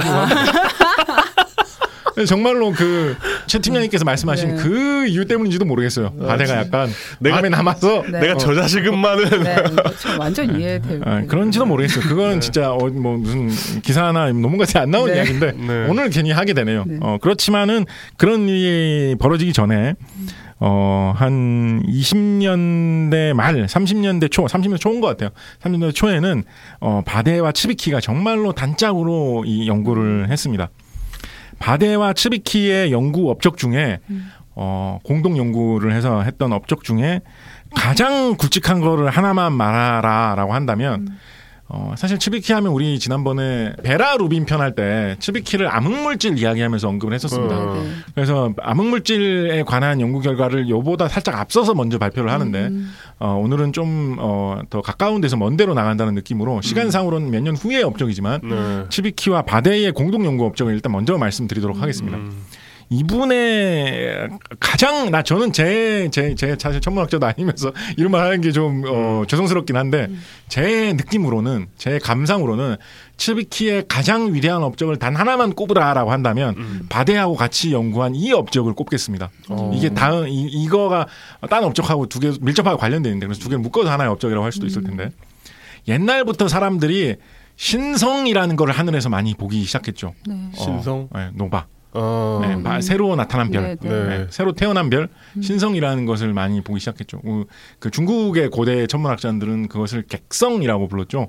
손님 객자를 써서. 그래서 조선시대, 고려시대, 삼국시대 사람들도 한국에서도 객성이라고 했는데. 근데 보통 이제 신성 뭐 이런 것들은 별이 다 죽어갈 때쯤 다 늙어서 빛을 잃은 별들 같을 때쯤에 이제 일어난 현상이잖아요. 그러니까 새로 나타난 별, 신성이라는 표현보다는 별이 이렇게 왔다 가는 손님별, 객성이라는 이 동양식 표현이 좀 더 맞는 것일지도 모르겠어요. 그런 신성은 나타나면 좀 있으면 꺼지거든요. 오래 가는 경우도 있는데 오래 가다 꺼지는 경우도 있는데 하여튼 이제 꺼지거든요. 그러니까 객성이라는 말이 사실 더 좀 정확한 말인 것 같다. 공교롭게도 그런 생각도 듭니다만 하여튼 옛날부터 사람들부터 신성을 많이 관찰을 했단 말이에요. 사람들이. 그런데 20년대 초에 허블이 안드로메다 은하계는 지구 바깥에 있다. 그리고 지구 바깥에 우리 은하계 같은 은하계들이 정말 많이 있고 우주가 너무나 넓다라는 거를 20년대 초에 허블이 이야기를 했었죠. 그러다 보니까 천문학자들이 잠깐만 그러면 그때 나타난 그 신성은 뭐야라는 생각을 하게 된 거예요. 신성이 예를 들어서 안드로메다 은하계에서 예를 들어서 신성이 발견됐다. 1885년에 실제로 관찰된 게 있었는데 그때는 성운인 줄 알았죠. 신성이 안드로메다 은하계에서 관찰됐었다. 그때는 안드로메다 은하 있는 데서 은하라고 안 불렀겠죠. 안드로메다 성운에서 신성 나타났네. 신성 재밌어 멋있었어. 아름답네. 기록하고 넘어갔었단 말이에요. 그런데 허블의 발견 이후에 다시 살펴보니까 잠깐만 이게 우리 은하계 내에서 보인 신성이 아니라 100만 광년, 200만 년 떨어진 우리 은하계 바깥에 머나먼 다른 은하계에서 보인 신성이잖아. 그런데도 그렇게 밝았어? 라는 걸 알게 된 거예요. 그런데도 다른 별 사이에서 새로 태어난 별로 그렇게 보일 만큼 밝았단 말이야 라고 생각하게 된 거예요. 그럼 도대체 얼마나 밝은 거야? 그러니까 그러면 얼마나 밝은 거야 라고 생각하게 된 거예요. 그 점을 생각하는 천문학자들이 꽤 있었던 것 같은데 그 바데하고 츠비키가 거기에 특히 파고든 거예요. 지난 베라 루빈 편 할 때 말씀드렸습니다만 그 안드로메다 은하계를 맨눈으로 보면 약간 희미하면서 좀 넓게 펴진 네. 그런 별 비슷한 좀 굵은 그런 것처럼 보이거든요. 네, 확실히 별처럼은 안 보이죠. 네. 네. 근데 거기에서 만약에 신성이 보인다 그러면 별 같은 게 하나 딱 튀어나온 거란 말이에요. 그러면 난시 때문에 뿌얘진 건지 진짜 있는 건지 막 약간 헷갈리는. 네. 그러면 그 안드로메다에서 보인 신성이 그 뿌연 안드로메다 은하계 사이에서 그렇게 별 하나에처럼 보인다는 말은 안드로메다 은하계 전체 정도의 맞먹는 밝기를 그 신성이 내뿜고 있다라는 뜻이거든요. 네. 그러네요. 그러니까 대충 계산해 보면 우리 은하계가 별이 뭐 한 1000억 개 이 정도 모여 있다라고 하니까 신성 하나가 내뿜는 빛의 양이 별 1000억 개가 내뿜는 정도의 어마어마한 빛을 내뿜는 거예요. 그래서 가만히 보니까 그런 사례가 역사적으로 몇 번 있었던 것 같거든요. 그래서 바데하고 츠비키가 그런 역사적인 사례들을 검토를 해가지고 이런 신성들은 우리가 기존에 알던 신성하고는 완전히 차원이 다른 것이다. 이것은 초신성이라고 부르자. 슈퍼노바라고 부르자. 라고 제안을 합니다. 그래서 슈퍼노바라는 말에 초신성이라는 말의 창시자로 대체로 그 전에 오다 가다 쓴 사람이 있지 않았겠어요. 저건 슈퍼노바야 뭐 이런 말 그냥 재미삼아 쓴 사람도 있지 않았겠어요. 그렇지만 보통 학교에서 널리 인정받는 정설로 바데하고 츠비키가 바로 초신성이라는 말의 창시자로 인정받습니다. 아, 그렇군요. 네, 그래서 이 바데하고 츠비키 시절 이전까지는 초신성하고 신성하고 다 그게 그건 거라는 식으로들 많이 생각했던 거예요. 사실 허블의 발견 이후에 거기에 대한 의심은 계속 나오고 있었지만 그런데 바데하고 츠비키 시절 이후로 이제 딱 구분되게 된 거예요. 아, 초신성하고 신성은 완전 차원이 다른 현상이구나. 신성은 뭐죠? 신성은 이제 빛을 잃게 돼서 꺼져가던 별이 있어요. 근데 우연히 그 별에 다시 물질들이 좀 달라붙어가지고 다시 별이 켜질 수도 있겠죠. 그럼 이제 그걸 신성이라고 하는 것이고 그런 별은 보통 밝게 빛나봐야 일반적인 별 수준의 밝기를 내는 거란 말이에요. 그보다 좀 더 밝은 경우가 많이 있지만. 그런데 초신성이라는 것은 뭐 그런 비슷한 방식이나 혹은 너무나 거대한 별이 스스로 붕괴를 하면서 완전히 어떤 다른 우주의 다른 어떤 현상에서도 찾아볼 수 없을 정도의 어마어마한 폭발을 일으키면서 별 1000억 개 분량의 밝기를 한 방에 내는 것이거든요. 네, 그래서 그렇게 차원이 다른 현상이 두 가지가 있다라는 거를 밝혀내게 된 거죠. 우리는 지금 그냥 이렇게 하늘을 맨눈으로 들여다보면서 오늘 저기 별이 생겼나 아니나 이렇게 보진 않잖아요. 네. 근데 신성은 훨씬 흔해요? 초신성보다? 그런 편이죠. 저 정확하게 잘 모르겠어요. 왜냐하면 요즘에는 또 초신성 연구를 사람들이 더 열심히 하니까 초신성을 찾으려고 다들 혈안이 돼 있잖아요. 요즘에. 그래서 초신성 보고가 더 많이 나오는 거, 그러니까 예전보다 유독 많이 나오는 것 같기도 한데 그래서 현대 천문학에서는 사실 어떤지 저도 정확하게 잘 모르겠고. K 박사님 나오셔서 알려주시기 바랍니다. 과거 기록을 보면, 그러니까 현대 천문학이 도입되기 전의 기록을 보면 초신성으로 볼 수 있는 것이 당연히 훨씬 아주 드뭅니다. 맨눈으로 봐가지고 보일 정도인데 그게 은하계 내에서 만약에 초신성이 생긴다 그러면 엄청날 겁니다. 네. 우리 뭐 그런 얘기 하잖아요. 베텔기우스가 지금 좀 있으면 터질 것 같은데 만약에 터지면 대낮에도 보일 거고 달만큼 밝을 거다 뭐 이런 식으로 얘기하잖아요. 그 정도 급이 되는 거거든요. 초신성이 우리 은하계 내에서 터진다 그러면 우리 은하계 바깥에서 터진다 그러면 그냥 별 하나 나타났네 뭐 그 정도의 현상이니까 그걸 확인할 수 있는 사례는 훨씬 초신성이 드뭅니다. 예전 사례는 현대에는 잘 어떤지 정확하게 잘 모르겠습니다만 그래서 바데하고 츠비키가 이것이 바로 초신성이다라는 걸 지목을 할 때 짚었던 초신성이 과거 기록에서 뽑았던 초신성이 메시에 101 초신성이라는 것이 있고 1907년인가에 발견됐던 게 있고 그리고 아까 말씀드렸던 1885년에 안드로메다 은하계에서 발견됐던 초신성이 있고 그 다음에 SN157이라는 초신성이 있습니다.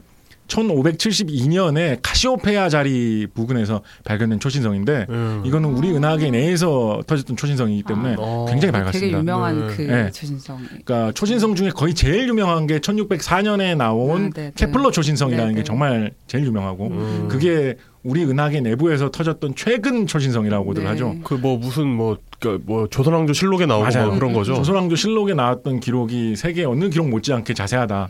일부 케플러 기록보다 더 자세한 것 같다라고 이야기하기도 하고 그것보다 한 칸 전에 터졌던 초신성이 우리 은하계 내에서 터졌던 초신성이 SN157이 1572년에 터졌던 초신성인데 이 초신성을 흔히 티코 브라헤가 기록을 남겼다 그래가지고 티코의 초신성이라고 합니다. 저 사실 이 천문학자도 아니고 해가지고 이거 왜 이렇게 이름 부르는지 모르겠어요. 케플러의 초신성은 성을 따서 케플러의 초신성이라고 하는데 티코 브라헤가 기록을 남긴 초신성은 왜 브라헤의 초신성이라고 튀코의 초신성이라고 하죠. 좀 더 친근한 사람이. 귀엽잖아요. 아니면 브라이가 무슨 이런 그런 영지 뭐 이런 거의 이름이라 가지고 이름 붙이기가 좀 거시기해서 그런 건지 잘 모르겠습니다. 하여튼 튀코의 초신성입니다. 157 SN157이가 이것을 이제 예시로 들고 관찰을 해가지고 바로 이것이 초신성이다. 일반 신성하고는 다른 것이다라고 역사상 최초로 분류한 초신성 중에 하나가 바로 이 SN157인데 당연히 이거에 대한 기록이 조선에도 남아 있을 가능성이 높겠죠. 아까 저기 SN1604 케플러 초신성도 남아 있다고 그렇게 자세하다고 그랬으니까. 1572년에 조선왕조 실록에도 SN157이 튀코 초신성도 기록이 있어요. 근데 기록이 딱 한 줄만 있습니다. 객성이 나타났는데 책성이라는 곳에서 객성이 나타나는데 책성이 이제 중국식 별자리로 따지면 카시오페아 근처에 있는 거거든요. 책성이라는 곳에서 그러니까 막 그게 그건 게 맞는 거예요. 시간도 대충 그러니까 날짜도 맞기 때문에 책성이 나타났는데 책성이 그쵸 객성이 나타났는데 밝기가 금성만큼 밝았다라고 기록되어 있습니다. 그러니까 우리 은하계에서 나온 초신성 맞는 거죠. 굉장히 그 사람들 맨눈으로 관찰했는데, 그죠? 근데 그렇게 한 줄만 기록이 있고 끝이에요. 케플러 초신성 같은 경우에는 조선왕조 실록에 날마다 그걸 기록을 하면서 어떻게 변해갔는지, 어떤 모양이었는지, 어떤 시기였는지 아주 세밀하게 기록하고 있거든요. 근데 이 튀코 초신성은 한 줄만 기록이 딱 있고 그냥 딸랑 끝이에요. 그 차이에 그래서 되게 아쉬워하시는 분들도 많은데 조선시대 기록이 더 정밀하게 남아있으면 재밌었을 텐데 하시는 분들도 많은데 제 생각에는 어디까지나 저의 상상입니다만 저의 상상에는 1572년은 1592년 임진왜란 전이잖아요. 그렇죠. 1604년은 임진왜란 후입니다. 그렇죠?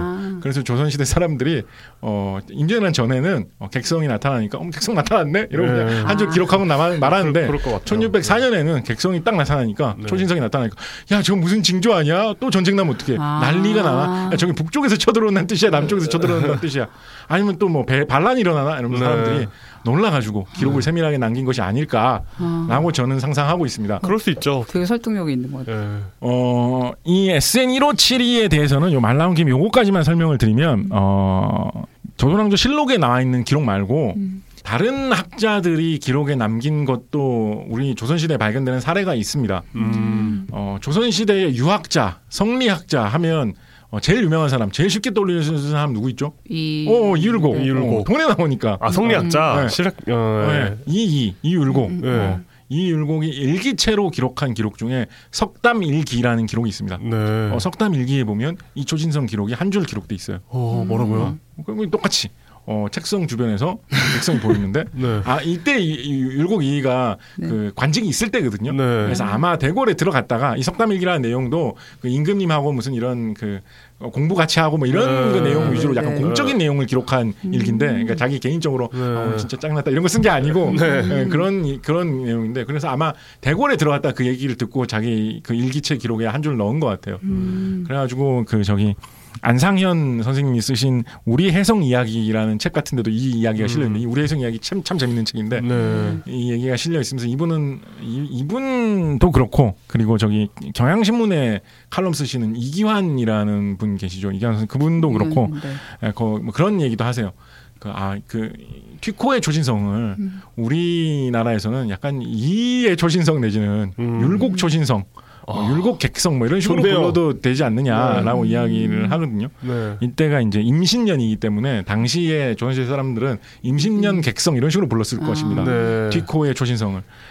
그런데 이건 또 순전히 또 제 주장인데 하나를 약간 곁들여서 말씀드리자면 그 석담일기 내용의 앞뒤를 보면 그 율곡 이의가 이 초신성 이야기를 언급한 다음에 바로 그 다음에 뭔 이야기를 쓰고 있냐면 조선시대의 유학자, 성리학자 중에 퇴계 이황 율곡 이급은 아니지만 그 바로 다음 급쯤 되는 인물로 기대승이라는 분이 있습니다. 고봉 기대승이라는 분이 계십니다. 이름은 들어봤습니다. 기대승이 세상을 떠났다는 이야기를 그 뒤에 바로 적고 있습니다. 그게 연관이 있다고. 그러고 나서 기대승은 정말 위대한 학자였다. 좀 쓰고 있고. 안 좋은 얘기도 좀 썼어요. 근데 너무 약간 자기가 재주가 너무 뛰어나다고 생각했던 것 같다. 이런 얘기도 좀 썼어요. 하여튼 진짜 위대한 학자가 세상을 떠났다라는 이야기를 그 바로 뒤이어서 쓰고 있거든요. 율곡 이의가 밝혀서 쓴 건 아닙니다. 성리학자가 또 그렇게 쓸 수 있겠습니까? 하늘의 별이 객성에 나타난 걸 보니까 이건 큰 인물이 죽을 징조 이렇게 쓸 수도 없었겠죠. 그렇게 쓰지도 않았고 그런 기록은 없는데 그냥 제 생각으로 상상을 해보면 약간 뉘앙스상 기대승이 세상을 떠날 징조로 하늘의 저 객성이 초신성이 나타났다라는 그런 느낌으로 쓴 것이 아닐까라고 저는 좀 느꼈습니다. 그렇죠. 그냥 그 어떤 그 유학자, 그러니까 옛날 이제 성리학자들 보면 그 기본적으로 시인이잖아요. 그렇죠. 그러니까 어떤 시적인 어떤 자연현상과 뭐 현 실제를 이렇게 하는 건데 성리학자고 합리적인 사람들이기 때문에 그 기대승만 죽었겠습니까? 그 타이밍에. 그냥 그렇죠. 약간 그 뉘앙스 좀 그래서 운명적인 뉘앙스를 주기 위한 장치가 아니었을까 싶네요. 그 뉘앙스를 좀 살린다 그러면 튀코의 초신성. 세계 최초로 초신성으로 인정받은 초신성 중에 하나였던 초신성. 그 초신성을 기대승의 초신성. 이제 고봉객성. 세상을 떠나서 초신성이 된 사나이. 그런 거 좋네요. 그런 식으로 좀 우리나라에서는 봐도 되지 않을까라는 말씀도 살짝 드려보는데 이 고봉 기대승의 후손이나 이런 분들도 되게 좋아하실 것 같아요. 왜냐하면 바로 이 초신성을 보고 츠비키하고 바데가 이건 전혀 차원이 다른 현상이다라는 논문을 써가지고 사람들에게 알렸고 그것을 가지고 사람들이 초신성을 본격적으로 연구하기 시작해가지고 뭐 빅뱅의 초기에는 인플레이션이 있었어야만 했다라더라. 세상에는 사실은 우주가 팽창하는 속도가 점점 빨라지고 있다. 암흑 에너지가 있는 것 같아. 이런 거를 연구한 바탕이 된 게 대부분 초신성 연구를 하다가 많은 도약이 일어났거든요. 그러니까 이런 엄청난 일들을 우주의 신비를 밝혀낸 이런 단초가 된 초신성이다라고 하면 고봉 기대승의 후손들도 기뻐하시지 않으실까라는 말씀도 드려봅니다. 그리고 이후 바로 한 1, 2년 후에 이분들이 어떤 처음에 이 이야기를 한 것은 어느 학회에서 발표를 하려는 그 발표 내용 요약문에서 제일 먼저 이야기를 꺼내. 그러니까 말로 발표하는 데서 이야기를 제일 먼저 꺼냈던 것 같아요. 글로 쓴 논문보다는. 거기를 보면 이분들이 바데하고 츠비키가 무슨 이야기를 하고 있냐면 이 정도로 강력한 폭발이 일어난다면 예전과는 전혀 뭔가 차원이 다른 현상이 있어야 된다라고 이야기를 하면서 이분들이 뭘 제시를 하냐면 이렇게 엄청난 충격과 압력이 가해지는 상황에서는 완전히 새로운 형태의 그런 잔해가 남을 것이다 라고 생각을 하면서 엄청나게 압축된 공간에 엄청나게 많은 무게가 몰려있는 그런 것이 탄생한다 라고 생각을 해가지고 중성자별이 생긴다 라는 이야기를 이때 제시를 했었습니다. 그러니까 중성자별을 넘어서서 블랙홀이 생긴다라는 생각까지도 거의 갔던 것 같아요. 실제로 블랙홀 비슷한 이야기를 츠비키가 블랙홀이라는 개념이 정립되기 전에 갖고 있었거든요. 근데 블랙홀이라는 거는 당시 수준으로서 너무 황당하니까 거기까지는 언급을 안 하고 중성자별까지 언급을 한 거예요. 그래서 별이 중성자가 모인 덩어리로 되어 있는 그런 엄청난 것이 탄생한다라는 이야기를 이때 당시에 1934년경 이때쯤에 언급을 하고 이야기를 하고 이때 중성자별 뉴트론 스타라는 말을 썼던 것이 또 중성자별의 시초로 대체로 인정받습니다. 그러니까 츠비키와 바데가 공동 연구로 초신성이라는 것과 중성자별이라는 것을 둘이 제시를 한 거예요. 그래서 초신성이라는 것은 정말 우주의 모든 것을 그러니까 넓은 우주의 대우주의 빅뱅의 비밀을 알게 하는 그런 좋은 관찰 대상을 찾아냈고 그다음에 상대성 이론의 어떤 극단적인 형태로 가는 관문이 되는 나중에 상대성 이론과 뭐 양자역학의 뭐 일반 상대성 이론과 양자역학의 결합 뭐 이런 식으로 하면서 뭐 블랙홀에서 뭐 어떤 현상이 뭐 이런 거 많이 이야기했잖아요. 거기로 가는 또 그 관문이 되는 중성자별에 대한 것도 이분들이 찾아내가지고 처음으로 제시를 했던 거죠. 중성자별이란 어떤 것이냐 조금 말씀을 드리면 약간 이런 식으로 생각해 보시면 상상하기 쉬우실 것 같아요. 우리가 그 뭐 수소, 헬륨, 뭐 리튬, 베릴륨 이렇게 쭉 이어지는 원소들 있잖아요. 원소들 중에 제일 무거운 게 그 원자 번호 110번대에서 나오는 것들 이런 것들이 되게 가장 무거운 것들이다라는 식으로 이야기를 하거든요. 뭐 방사선 물질 뭐 이런. 그래서 이제 새로운 원소를 찾으려고 일본에서 그런 실험을 해가지고 실제로 니호니움 이런 거 만들어냈죠. 보통 무거운 그런 물질들을 갖다 놓고 이제 가속기로 원자를 가속을 시켜가지고 전기로 가속을 시켜가지고 거기다 막 때려보는 거예요. 몇 날 며칠을 계속 때립니다. 막 100일씩 200일씩도 때립니다. 그런 식으로 계속 24시간 때리면서 실험을 하다가 보면 한 뭐 100만 분의 1초 정도 아주 짧은 시간 동안 그 원자 핵들끼리 달라붙어가지고 무거운 원소가 잠깐 생겼다가 다시 깨지는 일이 생기는 거예요. 그거를 기록으로 정밀하게 남겨가지고 분석을 해서 확실한 증명이 되면 우리가 300일 동안 기계 가동했는데 100만 분의 2초 동안 이 정도로 무거운 원소가 생겼다라는 식으로 해가지고 인정해달라라는 식으로 하는 거예요. 그런 식으로 하거든요. 그래서 자연계는 거의 없는 거잖아요. 그렇죠. 네. 뭐 있을 때 그 외에 우주에 어디에 또 있을까 싶은 약간 이런 건데 이 생기긴 생길 겁니다. 아마 초신성 이런 게 생기면. 그래서 뭐 우리나라에서도 중이온 가속기를 건설하면 이런 걸 우리도 할 수 있다. 뭐 이런 거 약간 이야기도 하고 하는데 그런 식으로 이제 무거운 원소를 만들어내거든요. 그런데 이런 무거운 원소를 정말 어떤 놀라운 방법이 있어가지고 어마어마하게 진짜 무겁게 만들 수는 없을까? 예를 들어서 원자 딱 하나인데 보통 우리 뭐 물방울 하나 요런 거 안에 원자가 뭐 1000억 개의 뭐 1000조 배 뭐 이런 단위로 들어 있거든요. 어마어마하게 많은 원자가 물방울 하나가 아주 작은 곳에 들어 있는데 그 원자 하나를 엄청나게 무겁게 만들어 가지고 무슨 수로든 말도 안 되게 무겁게 만들어서 진짜 눈에 보일 정도로까지 무겁게 만들 수 없을까? 야구공 무게로 예를 들면 원자 하나 원자 딱 하나인데 원자 핵을 원자 딱 하나인데 대충 한 야구공 무게까지 만들어 볼 수는 없을까? 그런 상상 해볼 수 있겠죠. 더 나아가서 그걸 진짜 말도 안 되게 더 크게 막 만들어 가지고 아예 막 한 행성 하나 정도로 만들어 보면 어때라는 생각도 할 수 있겠죠, 그죠? 그 아이디어가 중성자별이라고 보시면 대충 비슷합니다. 그런 식으로 원자 하나를 계속 무겁게 크게 만들어가지고 단 하나의 원자를 계속 크고 무겁게 만들어가지고 별 하나 정도 되는 무게까지 되게 만든다라는 발상으로 나간 거죠. 그러니까 대부분 그 원자라고 하면은 그 원소 원자라고 하면 대부분의 공간이 빈 공간인데. 그렇죠. 근데 그 빈 공간 없이 그 전자 돌고 있고 막 이런 거 있잖아요. 그 공간 없이 그냥 원자만 눈에 보일 정도로 크다면 그 크기는 그냥 그 흙 뭉쳐놓은 그런 무게가 아닐 거 아니에요. 그렇죠. 말도 안 되게 무거운 무게겠죠. 그리고 그것이 우주에 떠다니는 하나의 별같이 될 수 있을 정도로 그런 정도로까지 커진다면 그것이 무엇일까? 이것이 그것에 대한 답이 바로 중성자별이라고 생각해 보시면 대충 비슷한 그런 느낌입니다. 근데 약간 그 화학 이런 쪽으로 생각을 해보면 그렇다고 그게 왜 중성자별이야라고 하는 데에 대해서 좀 쉽게 그 중성자별밖에 답이 없다라는 좀 답이 나오는 게 양성자별은 왜 안 되지요? 그러니까요. 일단 전자별은 좀 생각하기 어려울 거예요. 전자는 무게가 너무 작고 양성자나 중성자가 전자보다 한 1800배 정도 무겁거든요. 그러니까 전자는 일단 무게가 너무 작고 그리고 전자는 마이너스 전기를 띠고 있잖아요. 그러니까 뭉치려고 하면 서로 마이너스 전기를 서로 밀어내가지고 튕겨날 거예요.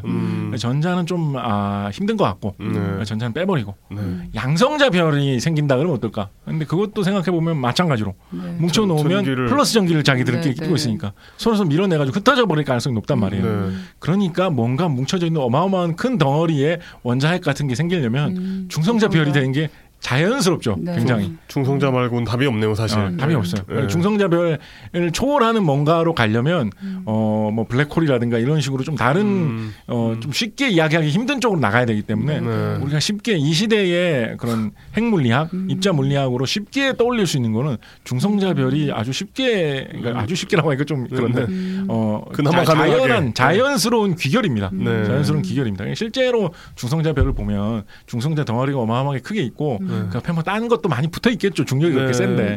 그런데 하여튼 아마 그런 것이다라는 거를 상상을 해냈고 그리고 이제 프리츠 츠비키가 뭐 바데하고 같이 여러 가지로 따져봤겠죠. 이 정도로 폭발하는데 압력이 생겨가지고 그 물체들이 다 날아가고 그 질량 차이가 에너지로 뿜어져 나오고 그래서 남아있는 그 핵심만 중성자 덩어리라는 아주 압축된 물질이 된다라고 하면 보통 별 1000억 개의 빛을 뿜는 그런 현상이 충분히 나타남직하다라는 식으로 결론을 낸 거예요. 그렇게 해서 중성자별이라는 것이 생기는 그런 현상, 그런 어마어마한 현상이 바로 초신성이다. 다른 은하계에서도 눈이 시릴 정도로 보이는 다른 은하계에 있으면 눈이 시릴 정도로 안 보이겠네요. 다른 은하계에 있어도 멀쩡한 별처럼 보이는 그런 현상이 바로 초신성이다라고 설명을 하게 됩니다. 보통 이것의 놀라움을 많이들 지적을 하면서 뭘 지적을 하냐면 중성자라는 게 실제로 발견된 지 영국의 제임스 체드윅이라는 사람이 이제 발견했는데 체드윅이 중성자를 발견한 지 이게 몇 년 안 지났을 때예요. 한 2, 3년, 3, 4년 이렇게밖에 안 지났을 때예요. 네. 중성자라는 개념도 되게 신선한 시대였는데 근데 사실 중성자 같은 게 있을 것 같다는 생각 몇십 년 전부터 해오고 있었거든요. 네. 그게 이제 입증된 게 얼마 안 됐을 시점인데 와 중성자가 진짜 있대라고 생각을 하고 있는데 이 사람은 중성자로 된 별이 있대. 중성자로 된 별이 있다. 그리고 그게 바로 초신성이다. 막 이런 식의 이야기를 한 거예요. 그러니까 정말로 화끈하고 미래로 나가는 주장이고 당시 사람들이 듣기에는 저게 말이 돼? 약간 SF 아니야? 약간 이런 식의 생각을 사람들이 많이 했던 거죠. 그래서 초신성 정도까지 영향을 사람들한테 많이 미쳤는데 중성자 별만 해도 사람들한테 그렇게 많이 안 와닿았어요. 당시 사람들한테 그렇게 많이 안 와닿았어요. 중성자별이 실제로 발견된 거는 그로부터 수십 년 후에 70년대 한 아마 후반쯤 돼가지고 조셀린 벨 버넬이라는 사람이 주축이 돼서 그 사람 그때 대학원생이었는데 여성 천문학자죠. 그 사람 주축이 돼가지고 이제 펄사를 발견하면서 저것이 중성자별이다라고 된 것이니까 한 3, 40년 정도 후에 실제로 발견된 현상인데 펄사 때문에 알게 됐군요. 그렇죠. 그런 그렇죠. 것이었는데 네네. 그걸 3, 40년 정도 앞서서 최신 이론을 가져와가지고 제시를 한 거예요. 그러니까 츠비키 싫어하는 사람들은 쟤 또 튀어 보이려고 요즘 또 핫한 거 갖고 와갖고 아무데나 갖다 붙이네. 약간 이런 식으로 욕하지도 않았겠어요, 그죠? 그런데 이 중성자별 같은 거는 정말 제대로 짚은 거예요, 이분이. 아주 미래를 내다본 거예요, 이분이. 뭐 요즘으로 따지면 막 뭐 요즘 힉스 입자 이런 거 많이 나오잖아요. 어떤 사람이 막 힉스 스타 뭐 하면서 이것이 뭐 빅뱅의 이유가 어쩌고 이렇게 막 한다고 하면 기사 한번 내보려고 진짜 별짓을 다 한다 막 그런 비판하는 사람도 있지 않았겠습니까? 그런 비판을 좀 받았는데 중성자별에 대해서는 츠비키가 거의 정확하게 봤습니다. 거의 정확하게 봤습니다. 실제로 이 일 이후에 중성자별을 처음 이렇게 30년대 초에 언급한 후에 30년대 후반에 원자폭탄의 아버지라고 흔히 불리는 오펜하이머가 중성자별에 대한 논문을 체계적으로 써가지고 낸 적이 있습니다. 일반 상대성 이론 이런 거 많이 이용을 해가지고 이 논문이 굉장히 좋은 평가를 받고 이런 뭐 중성자별, 블랙홀, 뭐 중력, 일반 상대성 이론, 우주 뭐 이런 거를 연구하는데 어떤 하나의 중요한 이정표로 언급되는 좋은 논문을 인정을 받는데 이 논문에서 츠비키가 중성자별을 이해한 거에 대해서 한 번도 언급을 안 했어요. 그래서 츠비키 엄청 화냈다고 그래요. 왜요? 일부러? 몰라요. 츠비키는 당연히 일부러라고 생각했겠죠. 왜냐면 세상이 자기 중심으로 돌아가니까. 근데 신기한 게 오펜하이머가 칼텍에서 오래 있었거든요. 츠비키 뭐 사무실을 하고 가까이 있었다라는 얘기도 있어요. 싫어해서 그랬군요. 그러면 츠비키는 그렇게 생각했어요. 오펜하이머 이놈 자식 나를 싫어해가지고 내가 중성자별 창시자인데 내 그런 이름 한 번도 언급도 안 해주고 이렇게 하면서 이놈 자식이 우라늄을 너무 먹어가지고 이런 구형서자 같으니 그런지 아닌지는 몰라요. 하여튼 언급 안 한 건 사실이에요. 정말로. 근데 좀 의도적이라는 느낌이 듭니다. 몰랐을 리가 없는데. 모르겠어요. 아니, 저는 그냥 자연스럽게 언급 안 했을 수도 있다라고 생각해요. 중요하지 않다고 생각했을 수 있죠. 중성자별이라는 그런 어떤 명칭이라든가 그 명칭의 최초 창시한 인물의 왜냐하면 그 최초로 언급한 중성자별 그 발표 자료 내용에 보면 중성자별의 그 세세한 내용에 대해서 깊게 언급하고 있지 않거든요. 그냥 초신성에 대해서 이렇게 이야기를 한 다음에 초신성이 생길 때 중성자별이 생길 것 같다라고 언급한 게 다거든요. 그러니까 최초라는 점에서 기념비적이지만 학술적인 내용을 많이 품고 있지는 않습니다. 그래서 생략하려면 생각할 수도 있는데 근데 웬만하면 그래도 같은 학교에서 동료 교수로 일했던 사람인데 웬만하면 언급해 있을 법도 한데 안 해가지고 츠비키는 분명히 고의적으로 나를 욕보이려고 누락했다라고 생각을 해가지고 그런 이야기도 있어요. 아까 말씀드렸던 블랙홀의 사생활 그 책에는 그래서 츠비키가 몇 년 후 바로 그 다음에 중성자별 논문을 새로 하나를 쓰면서 이번에는 또 오펜하이머를 자기가 오펜하이머 논문을 한 번도 언급 안 하고 그에 대한 후속 연구 논문을 썼다. 뭐 그래서 복수를 했다. 뭐 그런 이야기도 있습니다. 약간 지금 뭐랄까 그 얘기 들으니까 조금 어깨 뭉치는 느낌 있잖아. 그리고 이거보다 하나 좀 더 앞서서 이 초신성인과 중성자별에 대한 발견, 논문, 발표를 하기보다 살짝 앞서서 츠비키가 암흑물질에 대해서도 제안을 합니다. 암흑물질에 대한 이야기가 좀 더 빨랐어요. 그래요? 네, 이분은 적색편의가 그거라는 사람이 암흑물질 얘기는 또 맞게 해요? 그건 좀 되게 이상하긴 하네요. 그러니까 이게 말 나온 김에 이거 좀 하나 얘기하고 할 거. 그러니까 사람들이 츠비키 저 사람 좀 너무 생각이 앞서간다라는 평을 사실 좀 할만합니다. 이분이. 그거 한번 얘기해보죠. 츠비키가 나중에 약간 이건 진지하게 주장한 것은 아닌데 츠비키 주장 중에 뭐가 있냐면 우리가 우주에서 딴 항성, 태양계 밖에 다른 별로 갈 수 있는 방법으로 츠비키가 제시한 것이 있는데 혹시 이 기자님 뭐 그런 거 하나 뭐 좋은 거 생각나시는 거 있나요? 우리가 사람이 직접 우주에 가까운 항성, 태양계 밖에 있는 항성으로 가려고 하는데 어떤 방법을 쓰면 정말로 갈 수 있을 것 같나요? 어떤 방법? 네. 예를 들어서 뭐 워프 이런 거는 구체적으로 어떻게 해야 될지 모르잖아요. 일단 재워야죠. 재워 동면을 시키든지 하고. 동면을 시켜서 간다. 네, 그 동면을 시켜서 뭐 그 솔라세일 뭐 이런 거 써야 되는 거 아니에요? 동면을 시켜서 간다. 사람을 뭐 냉동 보존해가지고 천년 만년 계속 보존해가지고. 그렇죠? 예를 들어서 그런 이야기 있어요. 우리가 저 나로호가 우리나라의 나로호 로켓이 인공위성 띄우는 속도로 가장 가까운 항성까지 가려면 한 10만 년에서 20만 년 정도 가야 된다라고 하거든요. 그러니까 사람을 한 10만 년 동안 냉동 보존할 수 있는 기술이 있으면 가장 가까운 항성까지 갈 수 있겠죠. 그죠? SF물에서 그런 거 많이 나오죠. 에일리언 이런 데서 나오고. SF물에서 또 나오는 발상 중에 어떤 게 있냐면 우주선을 어마어마하게 크게 만들어가지고 세대 우주선. 그 우주선 안에 뭐 먹을 것도 있고 잘 것도 있고 일터도 있고 놀이동산도 있고 다 만들어 놓고 거기서 대대로 수천 년, 수만 년 동안 우주 저편으로 날아가자라는 그런 발상도 있습니다. 세대 우주선, 뭐 제네레이션쉽 이런 식으로 하죠, 그죠? 그러면 그런 발상이. 그래서 SF 작가들이 그런 세대 우주선으로 뭐 이야기를 쓰죠. 세대 우주선을 타고 뭐 5만 년 동안 날아갔는데 이전의 문명이 잊혀져가지고 거기 사는 뭐 애들은 이 세대 우주선이 우주의 전체인 줄 안다. 뭐 그러다가 뭐 처음으로 유리창을 닦아보고 바깥이 보이는 걸 보고 놀랬다. 뭐 어쩌고 이런 소설 많이 있는데 그런 소설 많이. 그런 게 SF 작가들이 상상이에요. 츠비키의 상상은 어떤 건 줄 아세요? 츠비키가 말한 항성 딴 항성계로 가는 방법. 태양에다가 하늘에 빛나고 있는 태양 있잖아요. 저기에다가 적당한 물질을 적당한 방사능 물질을 잘 집어넣어주면 태양이 빛을 내고 있는 핵융합 반응이 한쪽으로 약간 치우쳐서 날 수 있게 할 수 있을 거다라고 생각한 거예요. 태양이 균일하게 사방으로 빛을 내뿜으면서 폭발하는 게 아니라 한쪽만 약간 세게 폭발하게 만들 수 있다라는 거예요. 핵융합 반응이. 그러면 태양이 추진력을 얻겠죠. 그래서 태양이 어느 쪽으로 날아가는 거예요. 어느 한 방향으로. 태양을 우주선으로 쓰는 거구나. 그러면 지구, 화성, 금성, 수성 모든 것들이 다 딸려가고 같이 가겠죠. 그죠? 똑똑한데? 그렇게 해가지고, 그렇게, 얼마나 좋아요. 그럼 우리 지구에서 그냥 평범하게 살면 되는 거예요. 그러네요. 지구에서. 다 태양이 가주는 거니까. 그러니까 막 뭡니까, 유랑지구 이런 것처럼 지구만 끌고 갈 이유도 없고. 태양을 통째로 태양계를 다 가져가는 거죠. 2010년대 후반에 중국의 SF 작가들은 겨우 유랑지구를 생각했지만, 20세기 초에 츠비키는 유랑태양이에요. 유랑태양. 그렇게 하고 우리가 또 가고 싶은 항성의 근처에 오면 이제 반대 방향을 이제 해가지고 태양을 세우는 거예요. 그러면 이제 가까이 왔잖아요. 이제 방문하면 된다. 그런 이야기를 공개적으로 막 하고 이랬거든요. 그러니까 사람들이 좀 많이 가긴 했다. 사람들이 츠비키 이런 식으로 생각하는 사람이 있었던 거예요. 츠비키 싫어하는 사람들은. 그리고 츠비키 싫어하는 사람 좀 많잖아요. 그런 느낌이 좀 있었던 거예요.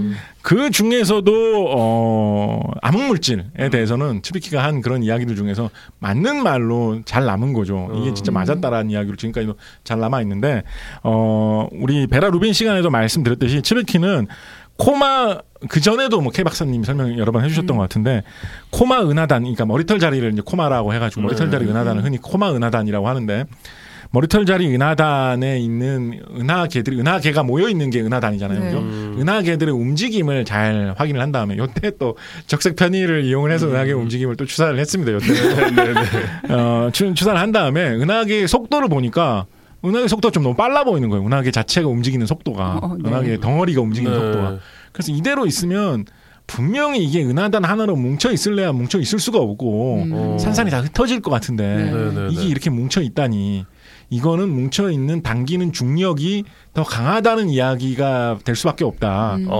우리가 지금까지 생각에 감안하지 못했던 지금까지의 측정 기술로 측정되지 않던 어떤 미지의 물질들이 많이 있어서 그 무게로 잡아당겨주고 있음이 틀림없다라고 추정을 한 것입니다. 보이는 것보다 더 무겁다. 그리고 독일어로 논문을 쓰면서 그 미지의 물질의 이름을 둥클레 뭐죠? 네, 마테리에 뭐 이런 식으로 해가지고 암흑물질이죠. 다크매터라는 뜻으로 쓴 것입니다. 이때 암흑물질을 츠비키가 쓴 말의 어감은 약간 이때는 이제 바데하고 항상 한참 쿵짝 잘 맞아가지고 같이 별 보러 다닐 때니까 별을 보면 바로 보이는 게 이제 빛나는 물질이잖아요. 네. 그래서 그런 밝은 물질에 대비되는 우리가 본래 보면 보이지 않는 물질이라는 느낌으로 쓴 것입니다. 사실은 현대 과학에서 말하는 야분 물질은 어두운 물질이라기보다 보이지 않는 물질이라기보다 이제 투명 물질이라는 느낌에 좀 더 가깝다라는 쪽으로 이제 많이 정리가 됐죠, 그죠? 그렇습니다. 그렇지만 그때 K 박사님도 한번 설명을 해주셨어요. 원래 암흑 물질은 그냥 먼 곳을 보면 별만 보이는데, 이제 별 주변에 있는 잡다한 거잖아요. 뭐 지구라던가 이런 잡다구리한 것들, 안 보이는 것들을 다 그냥 암흑물질이라고 한다고 하신 적이 있거든요. 맞습니다. 그래서 그런 것들이 중요한 후보, 그러니까 마초 이런 쪽이 이제 약간 그런 쪽의 후보, 이건 딴 암흑물질 시간에 많이 설명을 해주셨으니까 생략을 하고, 츠비키는 이때만 해도 그런 쪽으로도 많이 생각하고 있었어요. 암흑물질이라는 것이 지금까지 우리가 모르던 그런 정체불명의 투명물질 같은 것이 아니라 그냥 기체나 우주를 떠다니는 먼지 같은 그런 것이 워낙 희박하게 많이 퍼져 있다 보니까 지금 기술로는 감지가 안 되는 것일 수도 있다라는 쪽으로도 좀 생각을 했었습니다. 뭐 그렇게 결론을 많이 내린 것은 아니지만 어쨌거나 암흑물질이라는 것을 주창한 것은 중요하게 주창했던 것은 사실이고 중요한 근거를 댔던 것도 사실이고 실제로 츠비키의 이 이론 자체가 약간 거의 좀 맞습니다. 근데 계산은 완전 틀렸어요. 츠비키는 암흑물질이 실제 물질보다 이 은하단에서는 한 400배, 500배, 몇 100배 단위로 많을 거다라고 생각했는데 그 정도는 아니거든요. 암흑물질 보통 한 3, 4배, 4, 5배 뭐 이 정도 수준으로 얘기하잖아요. 그 정도 수준은 아닌데 그래서 계산은 틀렸는데 일단 그 관점 자체는 이제 맞았기 때문에 츠비키가 암흑물질의 역사에서도 중요한 공헌을 한 인물이고 암흑물질이라는 말을 퍼뜨린 것에서도 거의 이 사람이 만든 말이라고 봐야 되지 않을까라고들 많이 이야기합니다. 비슷한 표현을 과거로부터 천문학자들이 조금씩 썼기 때문에 츠비키가 암흑물질이라는 말을 만들었다라고 단정하기는 조금 그런데 근데 뭐 거의 그것에 가깝다라고는 충분히 할 수 있을 것입니다. 뭔가 단초를 제공한 정도라고 볼 수 있을까요? 단초 제공보다 좀 더 나갔죠. 사실 지금 설명하신 내용은 뭐 우리가 지금 이해하고 있는 암흑물질하고 크게 다르지는 않잖아요. 크게 다르지 않아요. 뭐 지금까지도 또 정체를 또 모르고 있기 때문에 암흑물질이 지금 예를 들어서 무슨 윈프라고 하죠. 윈프라고 말하는 그런 상호작용이 아주 약한 입자 중에 뭐 하나다라는 게 지금 딱 정확하게 밝혀졌으면 그렇지만 프리츠 츠비키의 추정은 좀 틀린 점이 많죠라고 얘기할 수 있을 텐데 아직까지도 밝혀지지 않았다는 점은 뭐 마찬가지이기 때문에 우리가 알고 있는 수준에 굉장히 근접한 암흑물질에 대한 추정을 했다라고 좀 좋게 평가해 줄 수 있습니다. 그렇고 한편으로는 또 요 30년대 무렵에 30년대 한 말 무렵에 중력 렌즈 효과에 대해서도 이 사람이 많이 이야기하고 다녔습니다. 중력 렌즈 효과는 뭐죠? 이거 과천과학관에 중력 렌즈를 그냥 유리 렌즈로 모사해 놓은 전시물이 있거든요. 멋지네요. 너무 멋있더라고요, 그거. 네, 맞아요. 그거 되게 직관적으로 이해가 되죠. 네. 그래서 직관적으로 아니고 설명해 보시면 그러니까 중력이 굉장히 강한 뭐 별이라던가 아니면 블랙홀 같은 게 있으면 그 뒤에서 날아오던 빛이 그 공간이 휘어져 있기 때문에 이렇게 약간 휘어져 보이는 그렇죠. 휘어져 가지고 만약에 완전 뒤에 있다면 완전 별이 있고 블랙홀이 있고 우리 눈이 일직선상에 있다면 약간 동그란 모양으로 뒤에 있는 빛이 옆으로 돌아와 가지고 보이면서 맞습니다. 동그란 모양으로 보이게 되죠. 맞습니다. 네. 거의 맞는 설명이고요. 그렇게 하고 넘어가겠습니다.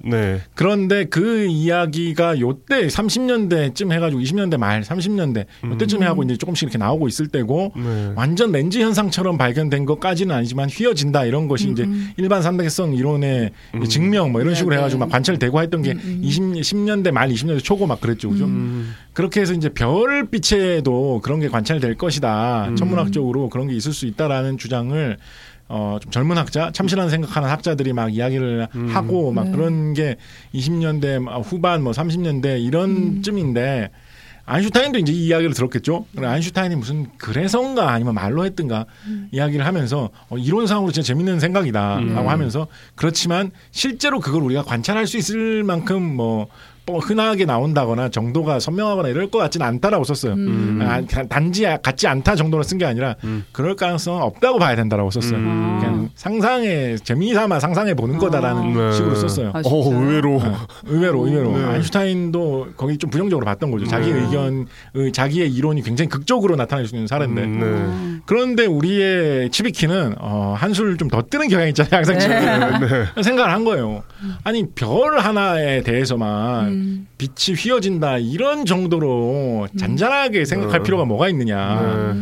은하계 자체가 중력 덩어리인데 은하계 전체가 별이 1000억 개가 모여 있는 건데 은하계 자체가 통째로 빛을 휘게 하면 별 1000억 개짜리 덩어리 자체가 중력 렌즈 효과를 낼 수도 있는 거 아니야라고 본 거예요.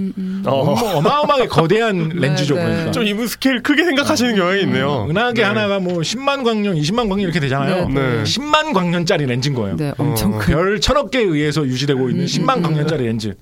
그런 효과를 은하계가 충분히 낼 수 있다.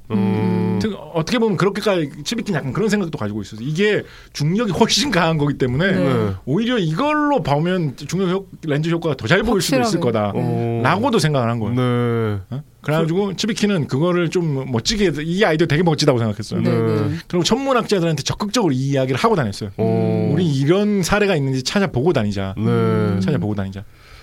근데 사람들이 안 따라줬던 것 같아요.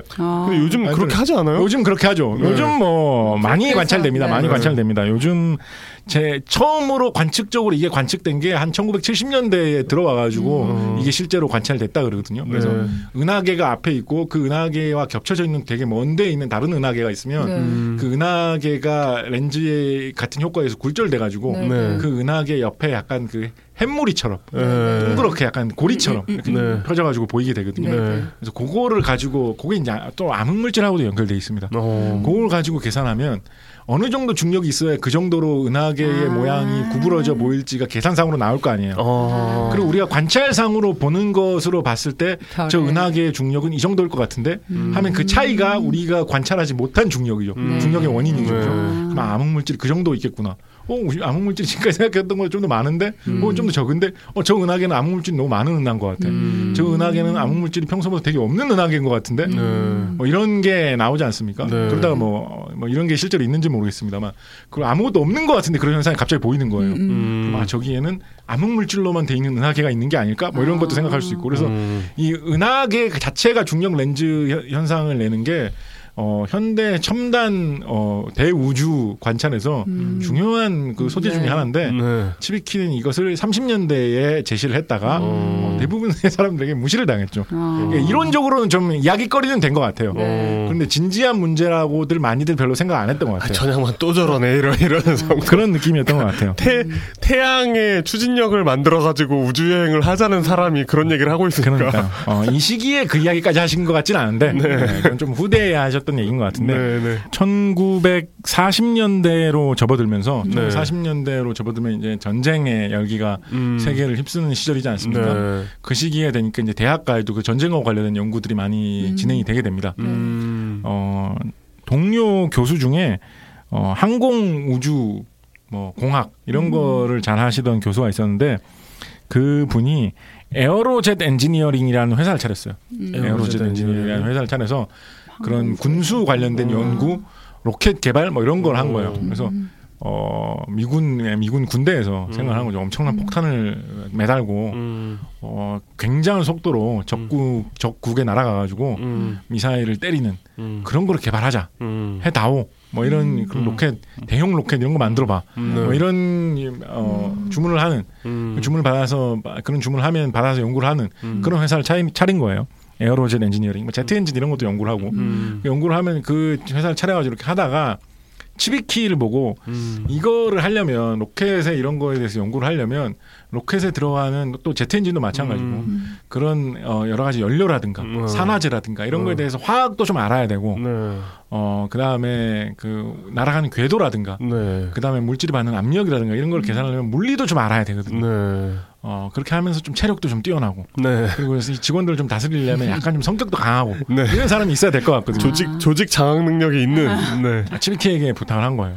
연구 개발팀에 약간 좀 그런 이끄는 듯한 그런 자리로 당신이 와줄 수가 있겠느냐라고 부탁을 해가지고 츠비키가 에어로젯 엔지니어링이라는 회사의 약간 연구 담당 그런 자리로 수십 년 동안 일했습니다. 네. 교수직을 유지하면서 수십 년 동안 일을 했습니다. 거기서도 뭐 여러 가지 악명을 많이 쌓았고요. 직원들 사이에서 그런 평판이 있었다고요. 저 교수님은 논쟁을 좋아하시는 분이고 그리고 논쟁에서는 특히 이기는 걸 좋아하시는 분이다. 라는 평판이 있었다고 하고 그런 일화도 있습니다. 장성들이 찾아왔는데 잘 모르는 사람들이 연락도 안 하고 막 찾아오니까 저놈들은 뭐냐고 저는 왜 우리 회사에서 껄쩍거리면서 아니 고객님이십니다. 허락도 안 받은 사람들이 와가지고 이렇게 방해하냐고 막 일가를 하고 가가지고 할 사람들이 굉장히 난처했던 적도 있다고 하고 뭐 그런 분인데 그렇지만 이 분야에서도 연구를 굉장히 많이 해가지고 좋은 결과를 많이 얻었습니다. 그래요? 츠비키가 그래서 제트 엔진이나 로켓 이런 거에 관련한 특허도 많이 땄습니다. 정말요? 수십 개를 땄다는 얘기도 있어요. 이 연구도 되게 한 수십 년간 되게 오래 하신 거예요. 그렇게 하면서 계속 성과를 내신 거예요. K 박사와 케이트 박사님을 합친 것과 같은 캐릭터. 성격은 물론 다르지만. 그러게요. 이분의 이 에어로젯 엔지니어링 연구 내용 중에 특히 약간 좀 의미 있는 것부터 말씀드리면 그래서 이분 무기로 사용될 수 있는 로켓에 대해서 좀 더 집중해서 연구를 하셨거든요. 그래서 고체 로켓 쪽에 대해서 연구를 많이 하셨어요. 고체 연료 로켓. 고체 연료 로켓에 뭐 연료를 뭘 장전해가지고 태우면 잘 탈까? 어떻게 태워야지 그나마 좀 조절하면서 보낼 수 있을까? 이런 거 연구하셨겠죠.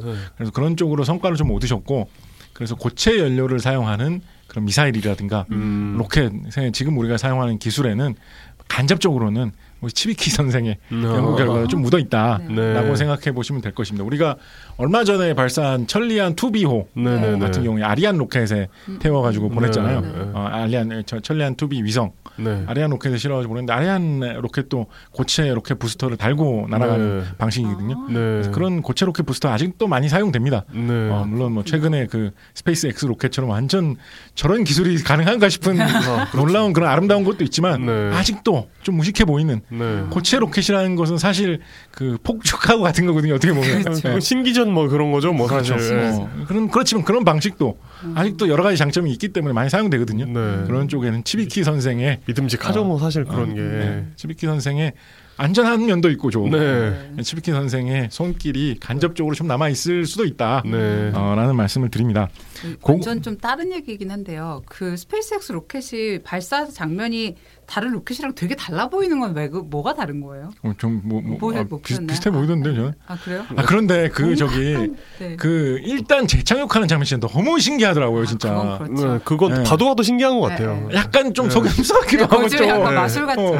저게 저 속임수 약간 특수 효과 같은 그런 느낌도 좀 들고. 좀 그런 면이 있죠.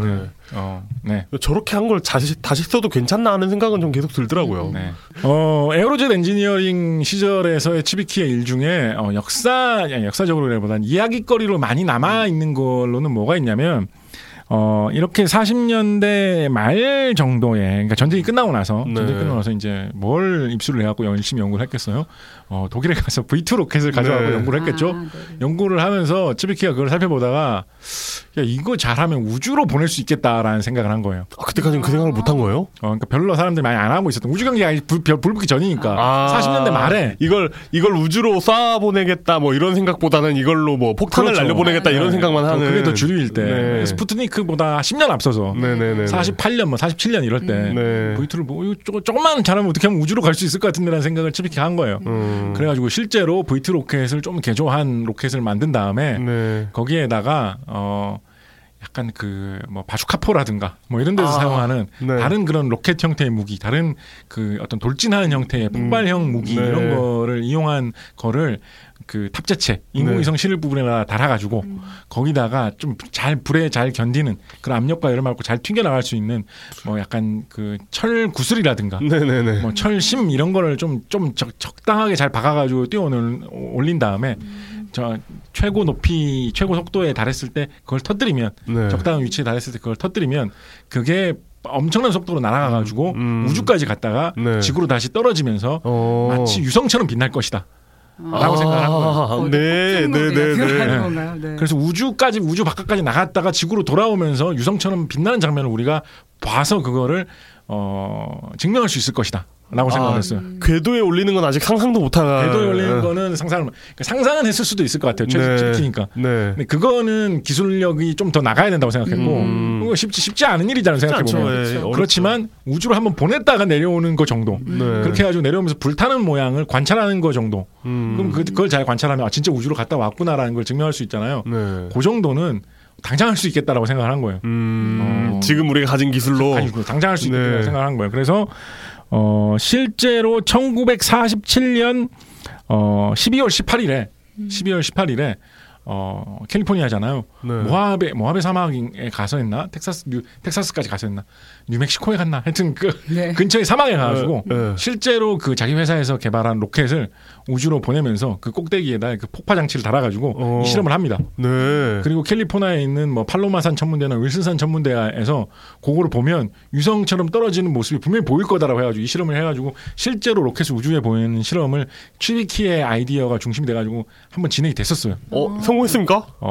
츠비키는 성공했다고 생각했죠. 그건 뭐죠? 그래요? 뭐지? 관측이 안 됐어요. 관측이. 잘 날아가지고 진짜 멀리까지 날아간 건 맞는데 폭파된 것도 뭐 터진 것 같은데 유성처럼 보일 거라고 생각을 했거든요. 보인 관측에 다 실패했어요. 그래서 츠비키는 성공했다고 생각을 하지만 증거가 좀 부족한 상황으로 끝이 났어요. 그렇지만 이것이 신문에도 막 실리고 그랬다고 합니다. 인간이 만든 물체 우주로 가다 막 이러면서. 하긴 이때 뭐 이지스 레이더가 있는 것도 아니고 뭐 이런 거 추적하기가 쉽지 않았겠죠. 그렇고 말하는데 1957년이 되어서 소련의 스푸트니크 위성이 성공을 하고 스푸트니크 쇼크가 발생해서 미국인들이 야 소련이 우리보다 더 뛰어난 것 같아 라는 의심이 팽배하게 되자 어떻게 됐겠어요? 야, 누구든 우주에 뭐든 보낼 수 있는 사람들이면 다 뭐든 좀 해봐 빨리라고 해서 츠비키 선생이 두 번째 기회를 얻습니다. 그래서 같은 방식으로 다시 한번 실험을 하게 됩니다. 57년 그게 이 신문 기사에서 제가 본 거라고 정확한지 모르겠는데 스푸트니크 발사 12일 후인가에 로켓을 발사했대요. 진짜 10일 동안 열심히 했겠네요. 그리고 그런 거를 할 만한 사람이 츠비키 팀밖에 없었던 거죠, 당시에. 걔네 팀 비슷한 거 예전에 했었어. 한 번만 더 해봐라는 식으로 된 거예요. 걔네 팀 10년도 전에 그런 거 했었어라고 된 거예요. 기사에 보면 그렇게 돼 있어요. 이 두 번째 발사 때는 그 폭약을 츠비키가 자기 손으로 직접 장치했다. 뭐 이런 이야기도 있습니다. 이번만은 성공해라라는 생각이. 간절한 마음을 담아서. 그리고 이번에는 임무를 좀 바꿔가지고 그렇게 날아가면서 관찰이 되는 것뿐만 아니라 그렇게 한 다음에 지구 궤도 밖으로 밖으로 아예 나가가지고 계속 놔두면 아예 태양 궤도를 돌게 만들자라고 한 겁니다. 좀 많이 갔네요. 좀 많이 갔는데요. 야심이 정말. 왜냐하면 사실은 근데 그게 그렇게 어렵진 않아요. 왜냐하면 그냥 지구 바깥으로 아무렇게나 가게 던져 놓으면 웬만하면 태양 궤도로 흘러가기 마련이거든요. 그렇겠네요. 그렇지만 일단 그런 걸 생각한 거예요. 왜냐하면 그렇게 해야지 뭔가 더 앞서간 점이 있다고 말할 수가 있잖아요. 스푸트니크는 지구 궤도를 돌 뿐이잖아요. 우린 태양 궤도를 돌아요. 할 수 있잖아요. 그래서 그걸 하고 실험에 성공합니다. 이번에는. 정말요? 그래서 정상적으로 날아가서 태양 궤도로 날아갔다는 건 입증은 못했지만 우주 바깥으로 날아가는 것까지는 관찰을 했고 어쨌든 던지기는 성공. 던졌으니까 아마도 태양 궤도를 돌고 있을 거다라고 생각을 합니다. 그래서 이것이 아마 인간이 많은 물체 중에 태양 궤도를 돌게 된 최초의 물체가 아닌가. 츠비키 팀에서 보낸 이 물체가 최초의 물체가 아닌가라고들 추정하고 있습니다. 사실은 지구 궤도에 못 올려서 던진 거지만 60년대로 접어들어서는 계속 꾸준히 해오던 이 자신의 천문학 관련 연구를 좀 집대성하려는 듯한 이런 느낌으로 연구에 또 가열차게 박차를 가한 이런 느낌이 있습니다.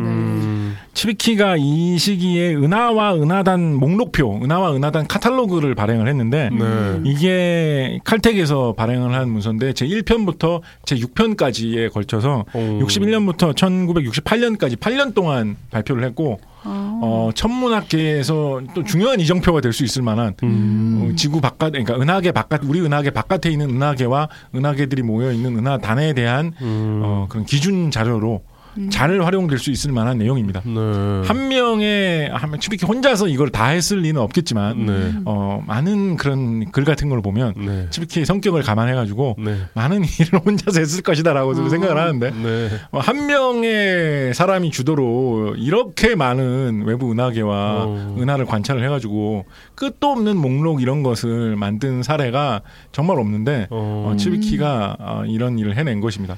이런 데이터베이스 작업 같은 건 또 뭐랄까 이분이 했을 것 같은 일은 그렇게 아니긴 한데 느낌은. 그런데 츠비키는 자기가 초신성에라는 그 생각을 바데하고 처음으로 만든 장본인이잖아요. 사람들이 그거를 안 받아줄 수도 있잖아요. 그리고 사람들이 자기가 그렇게 얘기했는데 엄청나게 멋있는 초신성을 발견해가지고 우주의 비밀을 내가 먼저 풀었다라고 얘기할 수도 있고. 츠비키는 자기가 직접 망원경을 보면서 초신성 같은 걸 자기가 직접 찾아내려고도 많이 했어요. 그래서 츠비키가 잘 찾아냈을까요? 못 찾아냈을까요?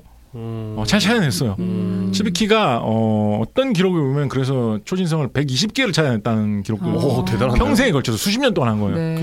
이때 무슨 머신러닝이니 이런 것도 없던 때잖아요. 그냥 눈으로 해야 되는 맞아요. 거예요. 중요한 그 점 지적해 주셨는데 어떤 기록에는 츠비키가 125개를 찾아냈다 이런 기록도 있는데 하여튼 120개 이상 찾아냈던 것 같아요. 근데 이게 말씀하신 대로 우주 전체를 망원경으로 자동으로 감시를 하면서 없던 별이 새로 보일 때를 기계가 딱 감지해가지고 그거를 초신성 나타났으면서 딱 보여주면 간단하게 할 수 있잖아요. 근데 츠비키 시대는 수동 시대거든요. 그래서 일단 정밀하게 사진을 찍어야 되니까 희미한 별도 사진을 보이게 찍어야 되니까 따라가면서 사진을 잘 찍고 그렇게 온 하늘을 수천 장 수만 장의 사진으로 찍기를 계속 반복을 하면서 잠깐만 이 별 못 본 것 같은데 이걸 할 수 있어야 되는 거예요. 이 별 없었던 것 같은데 이런 걸 할 수 있어야 되는 거예요. 어제 사진과 오늘 사진을 비교하면서 잠깐만 어제 사진 다시 한번 보자.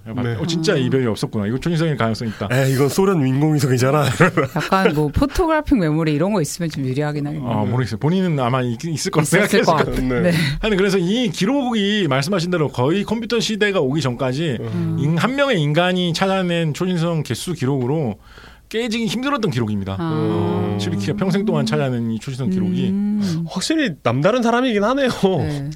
그래서 이분이 최신형 망원경을 자기에게 못 쓰게 해준다 그래가지고 욕도 엄청 하고 다녔고 허블이 살아있던 시대잖아요. 서자라고 하면서 허블이 자기 최신형 이 망원경이 윌슨산 천문대에 설치된 거 자기가 못 쓰게 해준다 그래가지고 욕 많이 하고 다녔고 막 그런 음모론 같은 것도 많이 제기했어요. 그러니까 뭐 예를 들면 츠비키 음모론은 어떤 거냐면 허블과 그 일당들이 대충 빨리 좋은 결과를 많이 만든 것처럼 학계에 보고하기 위해서 그래야 자기 명성이 높아지니까 대충 관찰해가지고 발표하고 있는 거라는 거예요. 그런데 딴 사람들이 그 자기의 그 일당이 아닌 사람이 객관적인 사람이 같은 장비로 관측을 해가지고 보게 되면 자신의 오류가 드러날 수가 있기 때문에 자신의 일당이 아닌 사람들에게는 망원경 시간을 안 준다라는 식의 음모론을 품고 있었어요. 츠비키는. 동료 교수라는 사람이 저런 생각하고 다니면 얼마나 싫을까 정말. 츠비키는 그래서 특히 1935년경부터 설치된 슈미트 망원경이라는 망원경을 주로 많이 이용을 해가지고 관찰했는데 이 망원경도 뭐 세계 최고급 정도 수준까지는 아니지만 굉장히 괜찮은 망원경이었다고 합니다. 당시 30몇 인치 그 정도 크기였다고 굉장히 이것도 좋은 망원경이었다고 하는데 츠비키는 이 망원경을 붙들고 살다시피 하면서 허구한 날 이 망원경을 가지고 온갖 것들을 관찰하면서 밤을 지새웠다라고 하는데 실제로 그 망원경을 다루면서 관찰을 잘하는데도 아까 초신성 그리고 은하계 관찰 기록에서 직접적으로 나타나듯이 솜씨도 사실 좋았어요. 정말 남다르게. 그렇지만 그냥 츠비키 교수님 잘하시네요. 그 정도 이런 분이 아니죠. 츠비키는 뭐라고 말했냐면 역사상 망원경을 제대로 쓸 줄 아는 사람은 두 사람밖에 없다. 갈릴레이와 나 츠비키. 예, 그러시겠죠. 망원경의 창시자와 나. 어휴, 아무리 없뇨. 이렇게. 그런 말을 하고 다녔다고 합니다. 허블이 좋아했을까요? 이런 사람을. 하여튼 뭐 그랬습니다. 그렇지만 하여튼 초신성 관찰 기록, 은하계와 은하단 목록을 만들고 이런 거는 천문학에서의 대업적 중에 하나죠. 막 그렇게 화려한 무슨 뭐 초신성 창시, 뭐 암흑물질 발견 뭐 이런 것처럼 막 눈에 확 띄진 않아도 엄청난 노력과 긴 시간을 이용을 해가지고 과학의 발전에 또 큰 도를 놓기도 한 거죠. 이런 정말 얄밉네요. 이런 사람이 잘하니까 더 짜증나는데요. 1969년에는 이것도 참 이런 것까지라는 생각이 드는 게 있는데 달착륙이 있던 해죠. 그러네요. 마치 1969년에는 69년? 69년 요거 좀 이것도 보기에 따라서는 이상할 수도 있는데 이분이 1969년 정도에 그리고 70년대 초에 있어서 새로운 어떤 학문 분야 같은 걸 하나를 좀 창시를 합니다. 정말요? 그게 뭐냐면 모폴로지컬 아날리시스라는 건데요. 모폴로지컬 아날리시스. 모폴로지컬 아날리시스 우리말로는 보통 번역을 할 때 형태 분석법이라고 번역을 합니다. 그냥 모폴로지컬 아날리시스, 모폴로지라는 말에 그 형태소 이런 형태소 분석 이런 뜻이 있거든요. 그래서 그냥 모폴로지컬 아날리시스라고 우리도 검색을 하면 한국어의 형태소가 어떻게 되느냐 문법에 관한 그런 내용이 많이 검색돼 나오는데 문법에 관한 연구를 한 것이 아니고 프리츠 츠비키가 제창한 형태 분석법이라고 말하는 그것은 뭐냐면 이런 이야기를 하고 다니면 당시 사람들이 뭐라고 말했을지 문제를 이해하고 풀이하는 새로운 관점의 방법입니다. 뭐지? 그렇습니다. 그게 그런 겁니다. 그래서 어떤 내용이냐면 무슨 문제든지 간에 이런 새로운 사고 방식으로 접근을 해가지고 살펴보고 풀이를 하면 굉장히 좋은 결과를 얻을 수 있다. 참신하게 해석을 할 수가 있다. 약간 유니버설한 세상의 모든 문제에 적용할 수 있는 그런 어떤 하나의 학문 분야를 창시하려고 했어요. 창시했다면 할 수도 있고. 뭐 시크릿이나 더 헤빈 같은 건가요? 그런 것까지는 아니고요. 그래요? 근데 솔직히 그런 내용이 조금 나잖아요. 그런 건 아니에요. 그런 느낌으로 쓴 건 전혀 아닌데 약간 그런 느낌 좀 나죠. 그래서 솔직히 좀 크게 인정 못 받는 면도 좀 있는 것 같은데. 그 방법이 뭔지 혹시 설명이 가능한 이야기인가요? 잠깐 제가 설명드릴게요. 어쨌거나 그쵸. 설명 나온 김에 설명드리죠. 사실 저도 이거를 정확하게 잘 이해 못하겠어요. 네. 왜냐하면 이거에 대해서 깊게 그렇게 연구한 자료 같은 게 별로 많지가 않아요. 그렇지만 그렇다고 소개가 안 돼 있는 것도 아니에요. 여기저기에서 많이 언급되는 겁니다. 의외로. 그런데 이 형태 분석법이라는 거를 검색을 해보면 요즘에는 이 2020년대 기준으로 보면 어디에서 많이 검색이 되냐면 물리학이나 수학이나 천문학이나 화학이나 이런 분야에 대해서 검색되는 게 아니라 보통 경영학이나 여러분의 창의력을 키워보세요. 뭐 이런 쪽에서 검색이 됩니다. 그래요? 그래서 요즘에는 주로 아이디어 발상법 같은 쪽으로 많이 소개가 되고 있는데 그거를 보면 그런 걸 지나가면서 보면서 그런 거 있잖아요. 뭐 아이디어를 발상해 보려면 브레인스토밍을 하는 게 좋다. 참신한 기업으로 가는 혁신 기업의 길 뭐 이런 책 같은 거 보다 보면 어떻게 역발상으로 뭘 해봐라 이런 거 하다가 형태 분석법이라는 것도 있다라고 하면서 나오는 거거든요. 그래서 그런 거 대충 보다 넘어가면 이거의 창시자가 츠비키라고는 진짜 상상도 할 수 없는 그런 거에 주로 나와요. 막 경영학 책 같은 거 보다 갑자기 나오거든요. 어떤 거냐면 저 사실 잘 이해 못하겠는데 그런 교양 경영학 책 같은 거 있잖아요. 그런 거 보면 브레인스토밍 방법이라는 게 있고 그 다음 방법으로 나오는 형태 분석법이라고 하면서 나오는데 그렇게 쉽게 나오는 많이 왜곡돼 있겠죠. 프리츠 츠비키 선생의 원래 그 심오한 세계보다는 그 왜곡된 단순한 버전으로 어떤 식으로 나와 있냐면 어떤 문제가 있으면 그 문제의 요소를 여러 가지 방향으로 쪼개보라는 거예요. 일단 쪼개본 다음에 그 각가지 쪼갠 방법에서 선택지가 몇 가지가 있을 건지를 따져보라는 거예요. 그런 다음에 그것의 조합에 대해서 생각을 해보라는 거예요. 자, 무슨 얘기냐고 하면 돈을 많이 벌 수 있는 유튜브 채널을 운영을 하려고 한다. 우리의 지상 목표지 않습니까? 한다라고 하면 그것에 어떤 측면이 있는지 일단 그 유튜브 채널이라는 것이 어떤 측면이 있는지 일단 분할을 해보라는 거예요. 그래서 유튜브 채널이 하면 이 유튜브의 길이는 어느 정도가 되는 것이 적합하냐. 10분짜리로 할 것이냐. 20분짜리로 할 것이냐, 2시간 반짜리로 할 것이냐, 이런 게 있겠죠, 그죠? 그 한편은 이 유튜브의 어떤 연출을 어떤 방식으로 할 것이냐, 그냥 쭉 이렇게 최대한 라이브 느낌이 나게 긴 영상으로 담을 것이냐, 아니면 뭐 특수 효과와 뭐 짧은 편집과 뭐 이상한 날아다니는 자막과 이런 걸 넣어서 그렇게 할 것이냐, 뭐 한 5분짜리로 압축시킬 것이냐, 그다음에 뭐 라이브로 할 것이냐, 내용적인 측면에서도 뭐 얼마나 웃기게 할 것이냐, 뭐 중간에 출연자들이 노래 부르는 걸 넣을 것이냐, 뭐 아니면 학술적으로 할 것이냐. 뭐 이런 여러 가지 선택지가 있겠죠. 그죠? 그런 것을 다 선택지들을 펼쳐 놓으라는 거예요. 예를 들어서 두 가지 방면으로 한다 그러면 유튜브의 분량과 얼마나 학구적으로 할 것인가 라고 한다 그러면 그거를 표로 만들 수가 있겠죠. 네. 짧고 웃긴 거, 짧고 학술적인 거, 길고 뭐 이렇게. 네. 그거를 정도를 여러 개를 할 수도 있을 거예요. 네. 짧고 길고가 아니라 5분, 10분, 15분, 20분, 25분 이런 식으로. 근데 이렇게 지금 두 가지로만 하면 이제 표로 그리기가 쉬울 테고 꼭 두 가지로만 할 필요는 없는 거예요. 세 가지 축, 네 가지 축, 5가지 측면에 대해서도 할 수 있는 거예요. 그렇게 해놓고 그것들의 조합을 보라라는 거예요. 5분으로 하고 짧게 하고 학구적으로 하자. 5분이 짧다는 뜻이구나. 네네. 짧게 하고 학구적으로 하자. 길게 하고 웃기게 하자. 길게 하고 학구적으로 하자. 길게 하고 웃기게 하자. 그럼 모든 그 조합들을 다 이렇게 살펴보라는 거예요. 그거를 살펴보면 좋은 아이디어를 얻을 수 있다. 내지는 그거를 살펴보면서 일단 제일 황당해 보이는 것부터 일단 없애보자.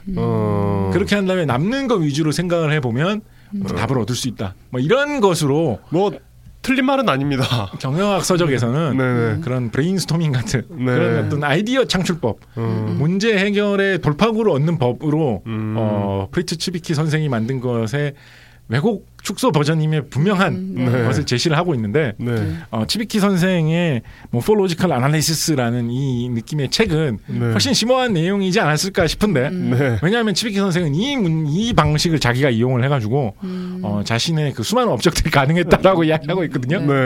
사실 정확히 이런 방식은 아닌데 왜 좀 큰 회사에서는 직원들 모아놓고 가끔 이런 거 하잖아요. 무슨 뭐 역량 강화 어쩌고 해가지고 막 무슨 근데 그러니까 이런 어떤 자기가 실제로 가지고 있는 방식이 뭔지를 쭉 한번 펼쳐놓는 식의 이런 트레이닝은 되게 많이 하기는 해요. 그렇죠. 그러니까 이제 뭐 우리가 가지고 있는 리소스의 종류들 그리고 이런 것들을 실제로 뭐뭘 쓸 수 있는지 이런 거를 쫙 다 펼쳐놓으라는 뭐 이런 트레이닝들을 하기는 하죠. 그게 여기서 정확히 뭐 같은 얘기인지는 모르겠지만 그런 종류의 뭔가인 것 같긴 하네요. 그래서 인사 쪽 일이나 아니면 전략 기획 이런 거 일을 하시다 보면 오다 가다가 그런 거 하다 보면 여러 가지 이상한 그런 주장들 많이 접하게 됩니다.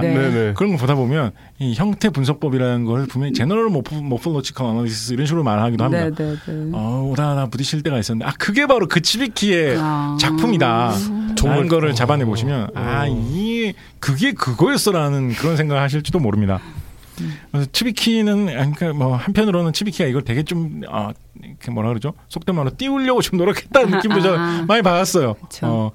그만큼 성공하지는 좀 못한 것 같다. 예를 들어서 뭐 우리가 뭐 식스 시그마 뭐 이런 식으로 모폴로지컬 애널리시스에 열풍이 분 적은 없거든요. 그렇죠. 그래서 그랬던 것 같습니다. 70년대에 들어서도 상당히 좀 활발하게 활동을 했었고요. 스위스와 왔다 갔다 하면서도 활동을 꾸준히 했었습니다. 그래서 어떤 데는 이 사람이 스위스에서 좀 출세하려고 말년에는 노력했다. 예를 들어서 뭐 정치 쪽으로 해보려고 한다든지 뭐 이런 이야기도 좀 있긴 한데 그냥 뭐 소문일 뿐인 것 같고요. 하여튼 뭐 말년에 들어서도 나이가 들어서도 70대 중반까지 와서도 활발히 활동을 하고 있었습니다. 그러다가 1974년에 탈장이 와가지고 탈장을 치료를 하러 갔는데 수술을 하러 갔는데 그래서 입원해 있다가 이제 치료가 됐다고 하고 집에 왔는데 유가족의 표현에 따르면 목요일 날 퇴원해가지고 집에 왔는데 금요일 날 아침에 갑자기 심장마비가 와가지고 병원에 갔는데 그날 저녁에 세상을 떠났다라고 이야기를 하고 있습니다. 그래서 70년대 초반에 76세 정도의 나이로 세상을 떠났었고 프리츠 츠비키는 이 70대에 들어서도 어느 정도 활동을 활발히 하는 편이었기 때문에 주변에는 농담처럼 그런 얘기를 했었다고 해요. 나는 102살까지만 살 것이다. 왜냐하면 사람이 세계의 세기를 살기는 좀 힘드니까 라고 이야기를 했다는 거예요. 자기가 1898년생이니까 2000년까지만 나는 살겠다라고 이야기를 하고 다녔다고 하는데 그렇게 아주 재밌는 유머는 또 아니고 그보다는 훨씬 못 사시고 삶을 마감하셨다고 합니다. 네, 이렇게 해서 프리츠 츠비키 편을 정리를 할 수 있을 것 같은데요. 이게 되게 이 격동 500년 코너가 되게 재밌는 게 이게 위인전만 읽어도 알 수가 없고 논문만 읽어도 알 수가 없는 이렇게 이분의 좀 이렇게 종합적인 그림 같은 게 좀 그려지는 것 같잖아요. 우리 주변에 있는 어떤 사람들 하고 이렇게 좀 겹쳐지면서 이런 성격의 사람들이 이런 일을 했으면 이럴 것 같다라든지 뭐 이런 느낌도 좀 오고. 솔직히 고백을 하자면 저의 편견이 좀 가미되기 때문이죠. 그렇군요. 제가 평소에 봤던 인물 중에 근데 그 아이씨하고 좀 비슷하네. 그래서 우리가 약간 기시감이 좀 있는 거군요. 프리츠 츠비키에 대해서 사람들이 어떤 평가가 기준 이하로 내려가지 않는 이유는 뭐냐면 이분이 의외로 이러면서 사실은 이런 분이시면서도 의외로 세계평화 이런 데 관심 많았습니다. 그리고 실제로 세계평화 말만 떠든 게 아니라 실제로 적극적으로 운동을 하셨어요. 정말요? 많은 사람들이 지적을 하는 게 뭐냐면 이분이 사실 유럽 출신이잖아요. 그죠. 불가리아 출신이고 스위스에서 오래 사셨잖아요. 그죠? 그리고 이제 2차 대전 후에 그런 군사 관련된 일을 하니까 독일의 군사 수준 조사 이런 걸 하기 위해서 유럽으로 미국 군대에 소속된 미국 군대에 계약된 몸으로 훈장도 받았습니다. 미국 군대에 계약된 몸으로 유럽에 갔던 적이 있었거든요. 가지고 이제 보다 보니까 유럽이 진짜 개판이 나 있는 걸 보게 된 거예요. 완전 다 잿더미가 돼 있는 걸 보게 된 거예요. 그래서 이분이 본인이 과학자잖아요. 그래서 미국에 돌아와가지고 무슨 운동을 하냐면 유럽의 전쟁으로 피해를 입은 도서관에 책 보내기 운동을 합니다. 책 보내기 운동. 그래서 주로 이분이 어떤 식으로 했냐면 과학자들 중에 은퇴한 사람들이나 세상을 떠난 사람들 있잖아요. 그런 사람들 유가족들한테 교수님 세상을 떠나서 정말 슬프게 생각하는데 교수님이 남기신 책 중에 이제 뭐 자식들은 과학에 별로 관심 없으면 책이나 특히 논문집 같은 거 있잖아요. 학술지 같은 거 그런 거 중에 쌓아놓은 것 중에 버리지 마시고 저한테 주시면 제가 유럽에 도서관에 다 불타가지고 사람들 공부도 못하게 된 데다가 딱 맞게 기증하겠습니다. 본인이 직접 친필로 편지를 보내가면서 운동을 했다고요. 그래가지고 유럽에 과학책 보내기 운동을 했는데 이렇게 해서 유럽에 전달된 책의 양이 톤 단위였다고 합니다. 톤 단위. 수십 톤을 보냈다고 해요. 그런 식으로. 그래서 이분이 의외로 마음 한켠에 이분 막 자기 불가리아 출신이라고 말하지도 않고 스위스인이라고 하면서 뭐 스위스 가끔 찾아가고 계속 미국에 살고 이런 사람이었잖아요. 그런데 유럽 잿더미가 된 유럽을 보면서 사실은 마음 한구석이 되게 아파가지고 어떻게든지 뭘 하고 싶다. 여기 내가 예전에 등산 갔던 곳인데 약간 이런 느낌으로 그런 뭐 첫사랑의 기억 이런 건 나름대로 있지 않겠어요. 아무리 츠비키 선생님이 그런 게 있어서 그런 게 있어. 이 얘기를 들으면서도 이제 되게 좀 같이 일하면 되게 별로겠다라는 느낌이 드는데 마지막 한 끝에서 되게 싫다는 느낌이 안 드는 게 좀 그런 거예요. 그러니까 사람이 뜨거운 게 있는 사람들은 그러니까 일단 일생을 되게 이렇게 열심히 되게 살고 뭔가 자기가 추구하는 게 있고 뜨거움을 그러니까 냉소적인 사람들은 좀 되게 금방 싫어할 수 있거든요. 근데 그 뜨거운 끝이 남아있으면 사람을 되게 막 싫어하기 되게 어려운 그런 느낌 같은 게 좀 저는 맞습니다. 드는 것 같습니다. 이분 좀 뜨거운 느낌의 사람이죠. 좀 날것의 느낌이 있네요. 그렇죠. 이분 좀 뜨거운 분이시죠. 네, 그래서 여기까지 그러면 본론을 정리를 하고 소설 같은 시간이 상당히 기대가 되는데 어떤 소설 같은 순간이 남아있습니까? 두 가지 중에 하나를 생각하고 있는데 일단 어떤 거 할까요? 일단 좀 황당한 거 좀 해고 황당한 이분 막 그런 거 이분 무기 연구하면서 황당한 것도 있고 또 땅을 뚫고 들어가는 미사일을 개발해가지고 쏘면 지구를 뚫고 나와가지고 적국을 공격할 수 있는 막 이런 거 연구하는 것도 있는데 또 다른 건 어떤 장르인가요? 딴 거는 이분의 결혼과 사랑. 이야기하죠. 둘 다 너무 궁금하네요. 이야기하죠. 둘 다 하는 건 무리가 있겠죠? 네, 이분이 스위스의 본인이 제2의 고향이라고 생각했던 글라루스 출신의 여성 스키 선수하고 친분이 있었습니다. 친분이. 이 여성 스키 선수라는 이분이 유명 선수였어요. 막 세계 챔피언십에서 막 우승도 하고 막 이런 분이셨는데 이분하고 어디서 어떻게 만났는지 친분이 생겨가지고 제법 친하게 지냈습니다. 이 스키 선수가 한 몇 살 정도 나이가 적어요. 제법 친하게 지냈어요. 그래가지고 편지를 주로 이분 미국에서 일하고 있으니까 편지를 주로 많이 주고받는데 편지 내용이 굉장히 정겨울 정도로 따뜻할 정도로. 정말요? 예를 들어서 뭐 심지어 뭐 말미에 키스 From me to you 뭐 이런 거 약간 그런 류의 이 연애 편지가 남아 있나요? 살짝 남아 있죠. 근데 연애 편지라고 하기는 좀 그래요. 왜냐하면 당신을 사랑합니다 이런 말은 없거든요. 그렇지만 약간 뭐 대충 뭐 키스를 보냅니다. 약간 이 정도. 그 정도. 당신과 보내는 시간이 정말 즐거웠어요. 영원히 잊혀지지 않을 것 같아. 뭐 이 정도. 그 정도면 연애 편지 아니에요? 그렇지만 사귀는 사이라고 할 수는 없고. 뭐 그렇다고 또 오늘부터 1일 뭐 이런 걸 한 적은 없고. 그렇다고 뭐 사랑한다고 말하지도 않고. 썸 타는 편지 이런 거. 그런 정도의 느낌이 아닐까 싶은. 츠비키는 부정했을 것 같기도 한. 그런 정도의 남아있는. 하여튼 둘이 친했던 것만은 사실이에요. 친했던 것만은 사실이에요. 사귄 건 아니지만 배우자한테 보여주긴 좀 그런. 그게 뭐야. 그런데 츠비키가 1932년에 당시에 캘리포니아 일대의 갑부였던 도로시 버논 게이츠라는 사람하고 게이츠? 네, 도로시 게이츠. 그 게이츠는 아니겠죠? 갑부 느낌이 나네요. 네, 성만으로도. 도로시 버논 게이츠. 이분이 한 3-4살 정도, 한 4-5살 정도 어린 사람이거든요. 결혼을 합니다. 네, 도로시 버논 게이츠하고 결혼을 하는데 도로시 버논 게이츠가 정말 약간 진짜 갑부인 사람이었어요. 정말. 그러니까 그리고 평생 갑부인 약간 그런 사람 있죠. 태어나서부터 부자였고 지금도 부자이고 앞으로도 부자일 사람. 그런 사람으로 사는 사람이었어요. 그래가지고 스위스에 이제 결혼한 다음에 스위스에 잠시 가니까 스위스 친구들이 약간 험담도 했다 막 이런 얘기도 있어요. 아, 진짜 돈 많은 척 너무하는 것 같다 막 이런 식으로. 하여튼 뭐 근데 이분은 제가 보기엔 이분 좋은 분인 것 같아요. 그냥 부유함이 완전 몸에 체득돼 있을 뿐이지. 그런 이야기들을 많이 합니다. 당시가 1930년대 대공황으로 천문학 이런 건 실용적인 학문 분야가 아니다라는 생각이 있잖아요. 그렇죠. 그렇다 보니까 투자가 확 줄어가지고 힘들었었는데 이분이 돈을 많이 끌어다 줬다. 이분이 직접 댄 돈 그리고 이분이 자신의 부유한 친구들을 이용해가지고 친구들하고 친분을 이용해가지고 댄 돈으로 칼텍 천문학과와 그 주변 천문학계가 상당한 도움을 얻을 수 있었다라는 평을 많이 받습니다. 그리고 이분하고 결혼한 후에는 그 스키 선수와의 이야기는 좀 끊기게 되죠. 그러다가 1941년에 그러니까 한 10년 정도, 10년 채 안 되게 결혼 생활을 지속했던 것 같은데 41년 정도가 돼가지고 둘이 이혼을 하게 됩니다. 근데 뭐 이혼하는데 막 그렇게 막 무슨 뭐 죽어야 사는 뭐 여자 뭐 이런 식으로 뭐 험하게 그런 관계는 아니었던 것 같아요. 둘이 관계가 나쁘지 않았던 것 같습니다. 그리고 츠비키가 자기 전 부인에 대해서는 욕을 거의 안 했다 그래요. 그러면 모르겠어요. 뭐 어떤 느낌으로 이혼을 했는지. 하여튼 막 그렇게 험하게 이혼하지 않았던 것 같습니다. 이혼을 합니다.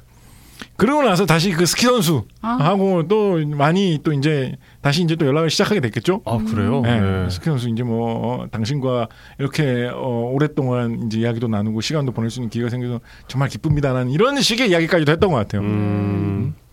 그렇게 해서 그 스키 선수와 결국은 이어져가지고 100년 해로를 했으면 츠비키 선생다운 이야기가 아니겠죠.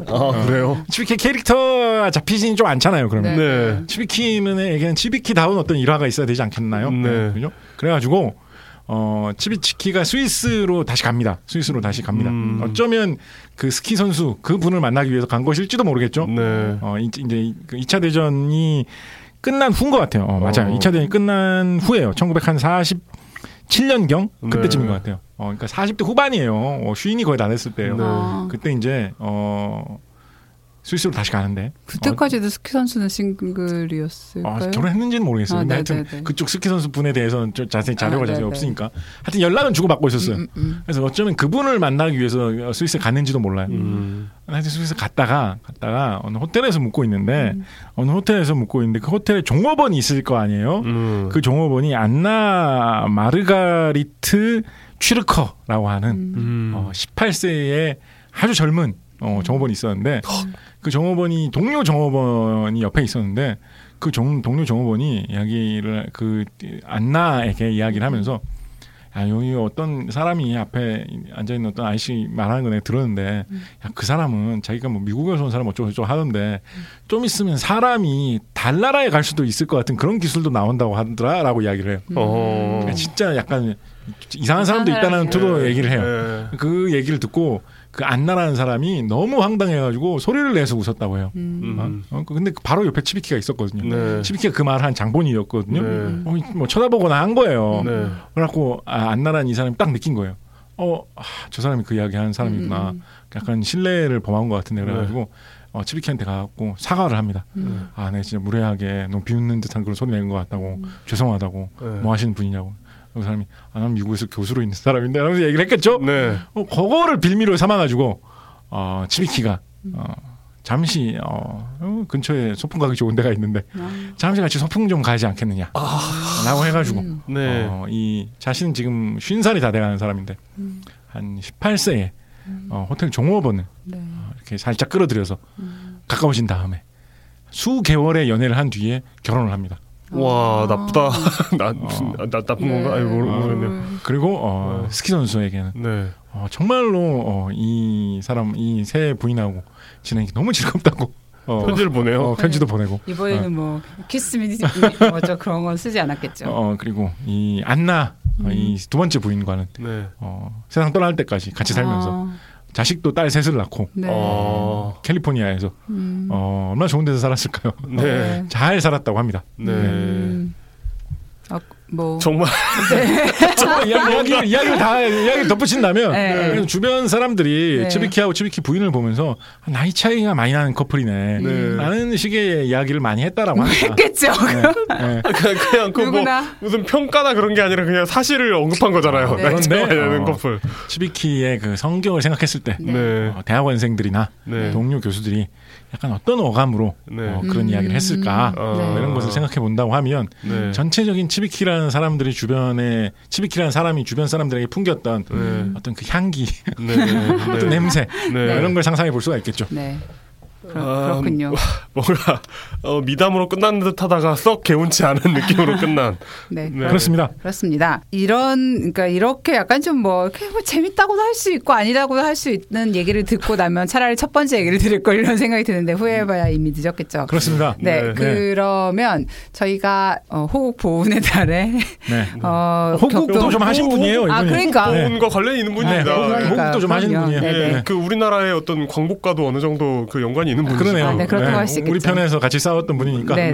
네, 보훈의 달의 과학자 프리츠 츠비키 편을 이렇게 정리를 해보도록 하고요. 저희가 이제 7월에 다시 곽재식 작가님을 모시게 되는데 이번에는 약간 판을 깔아드려 보려고요.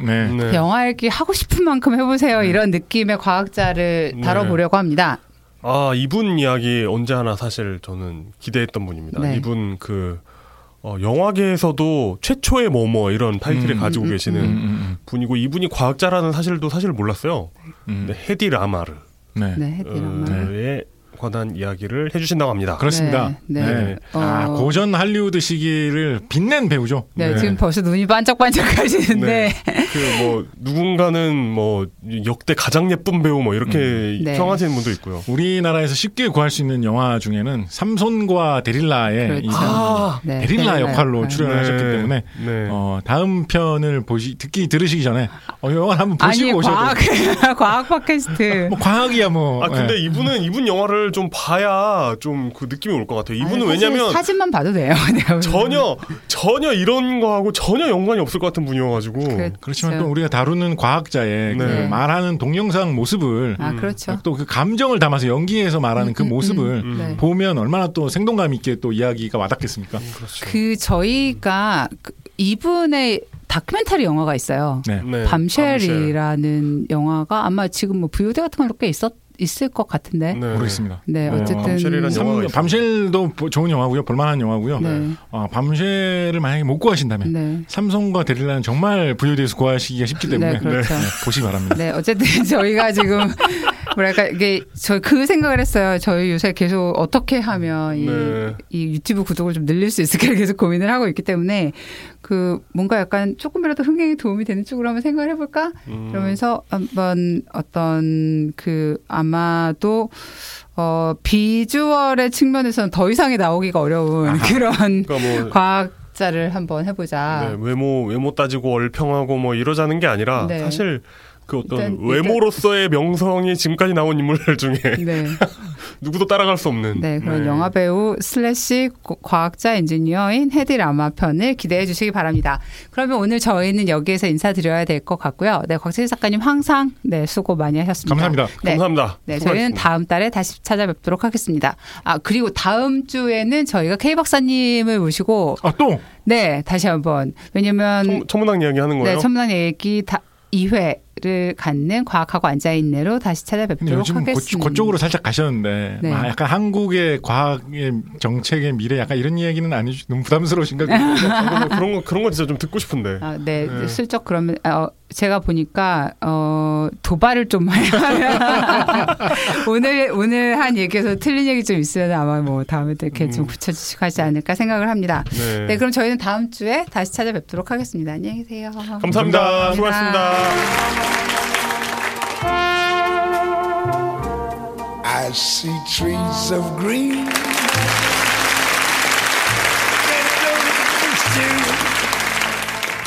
I see them blue for me and you. And I think to myself, what a wonderful world.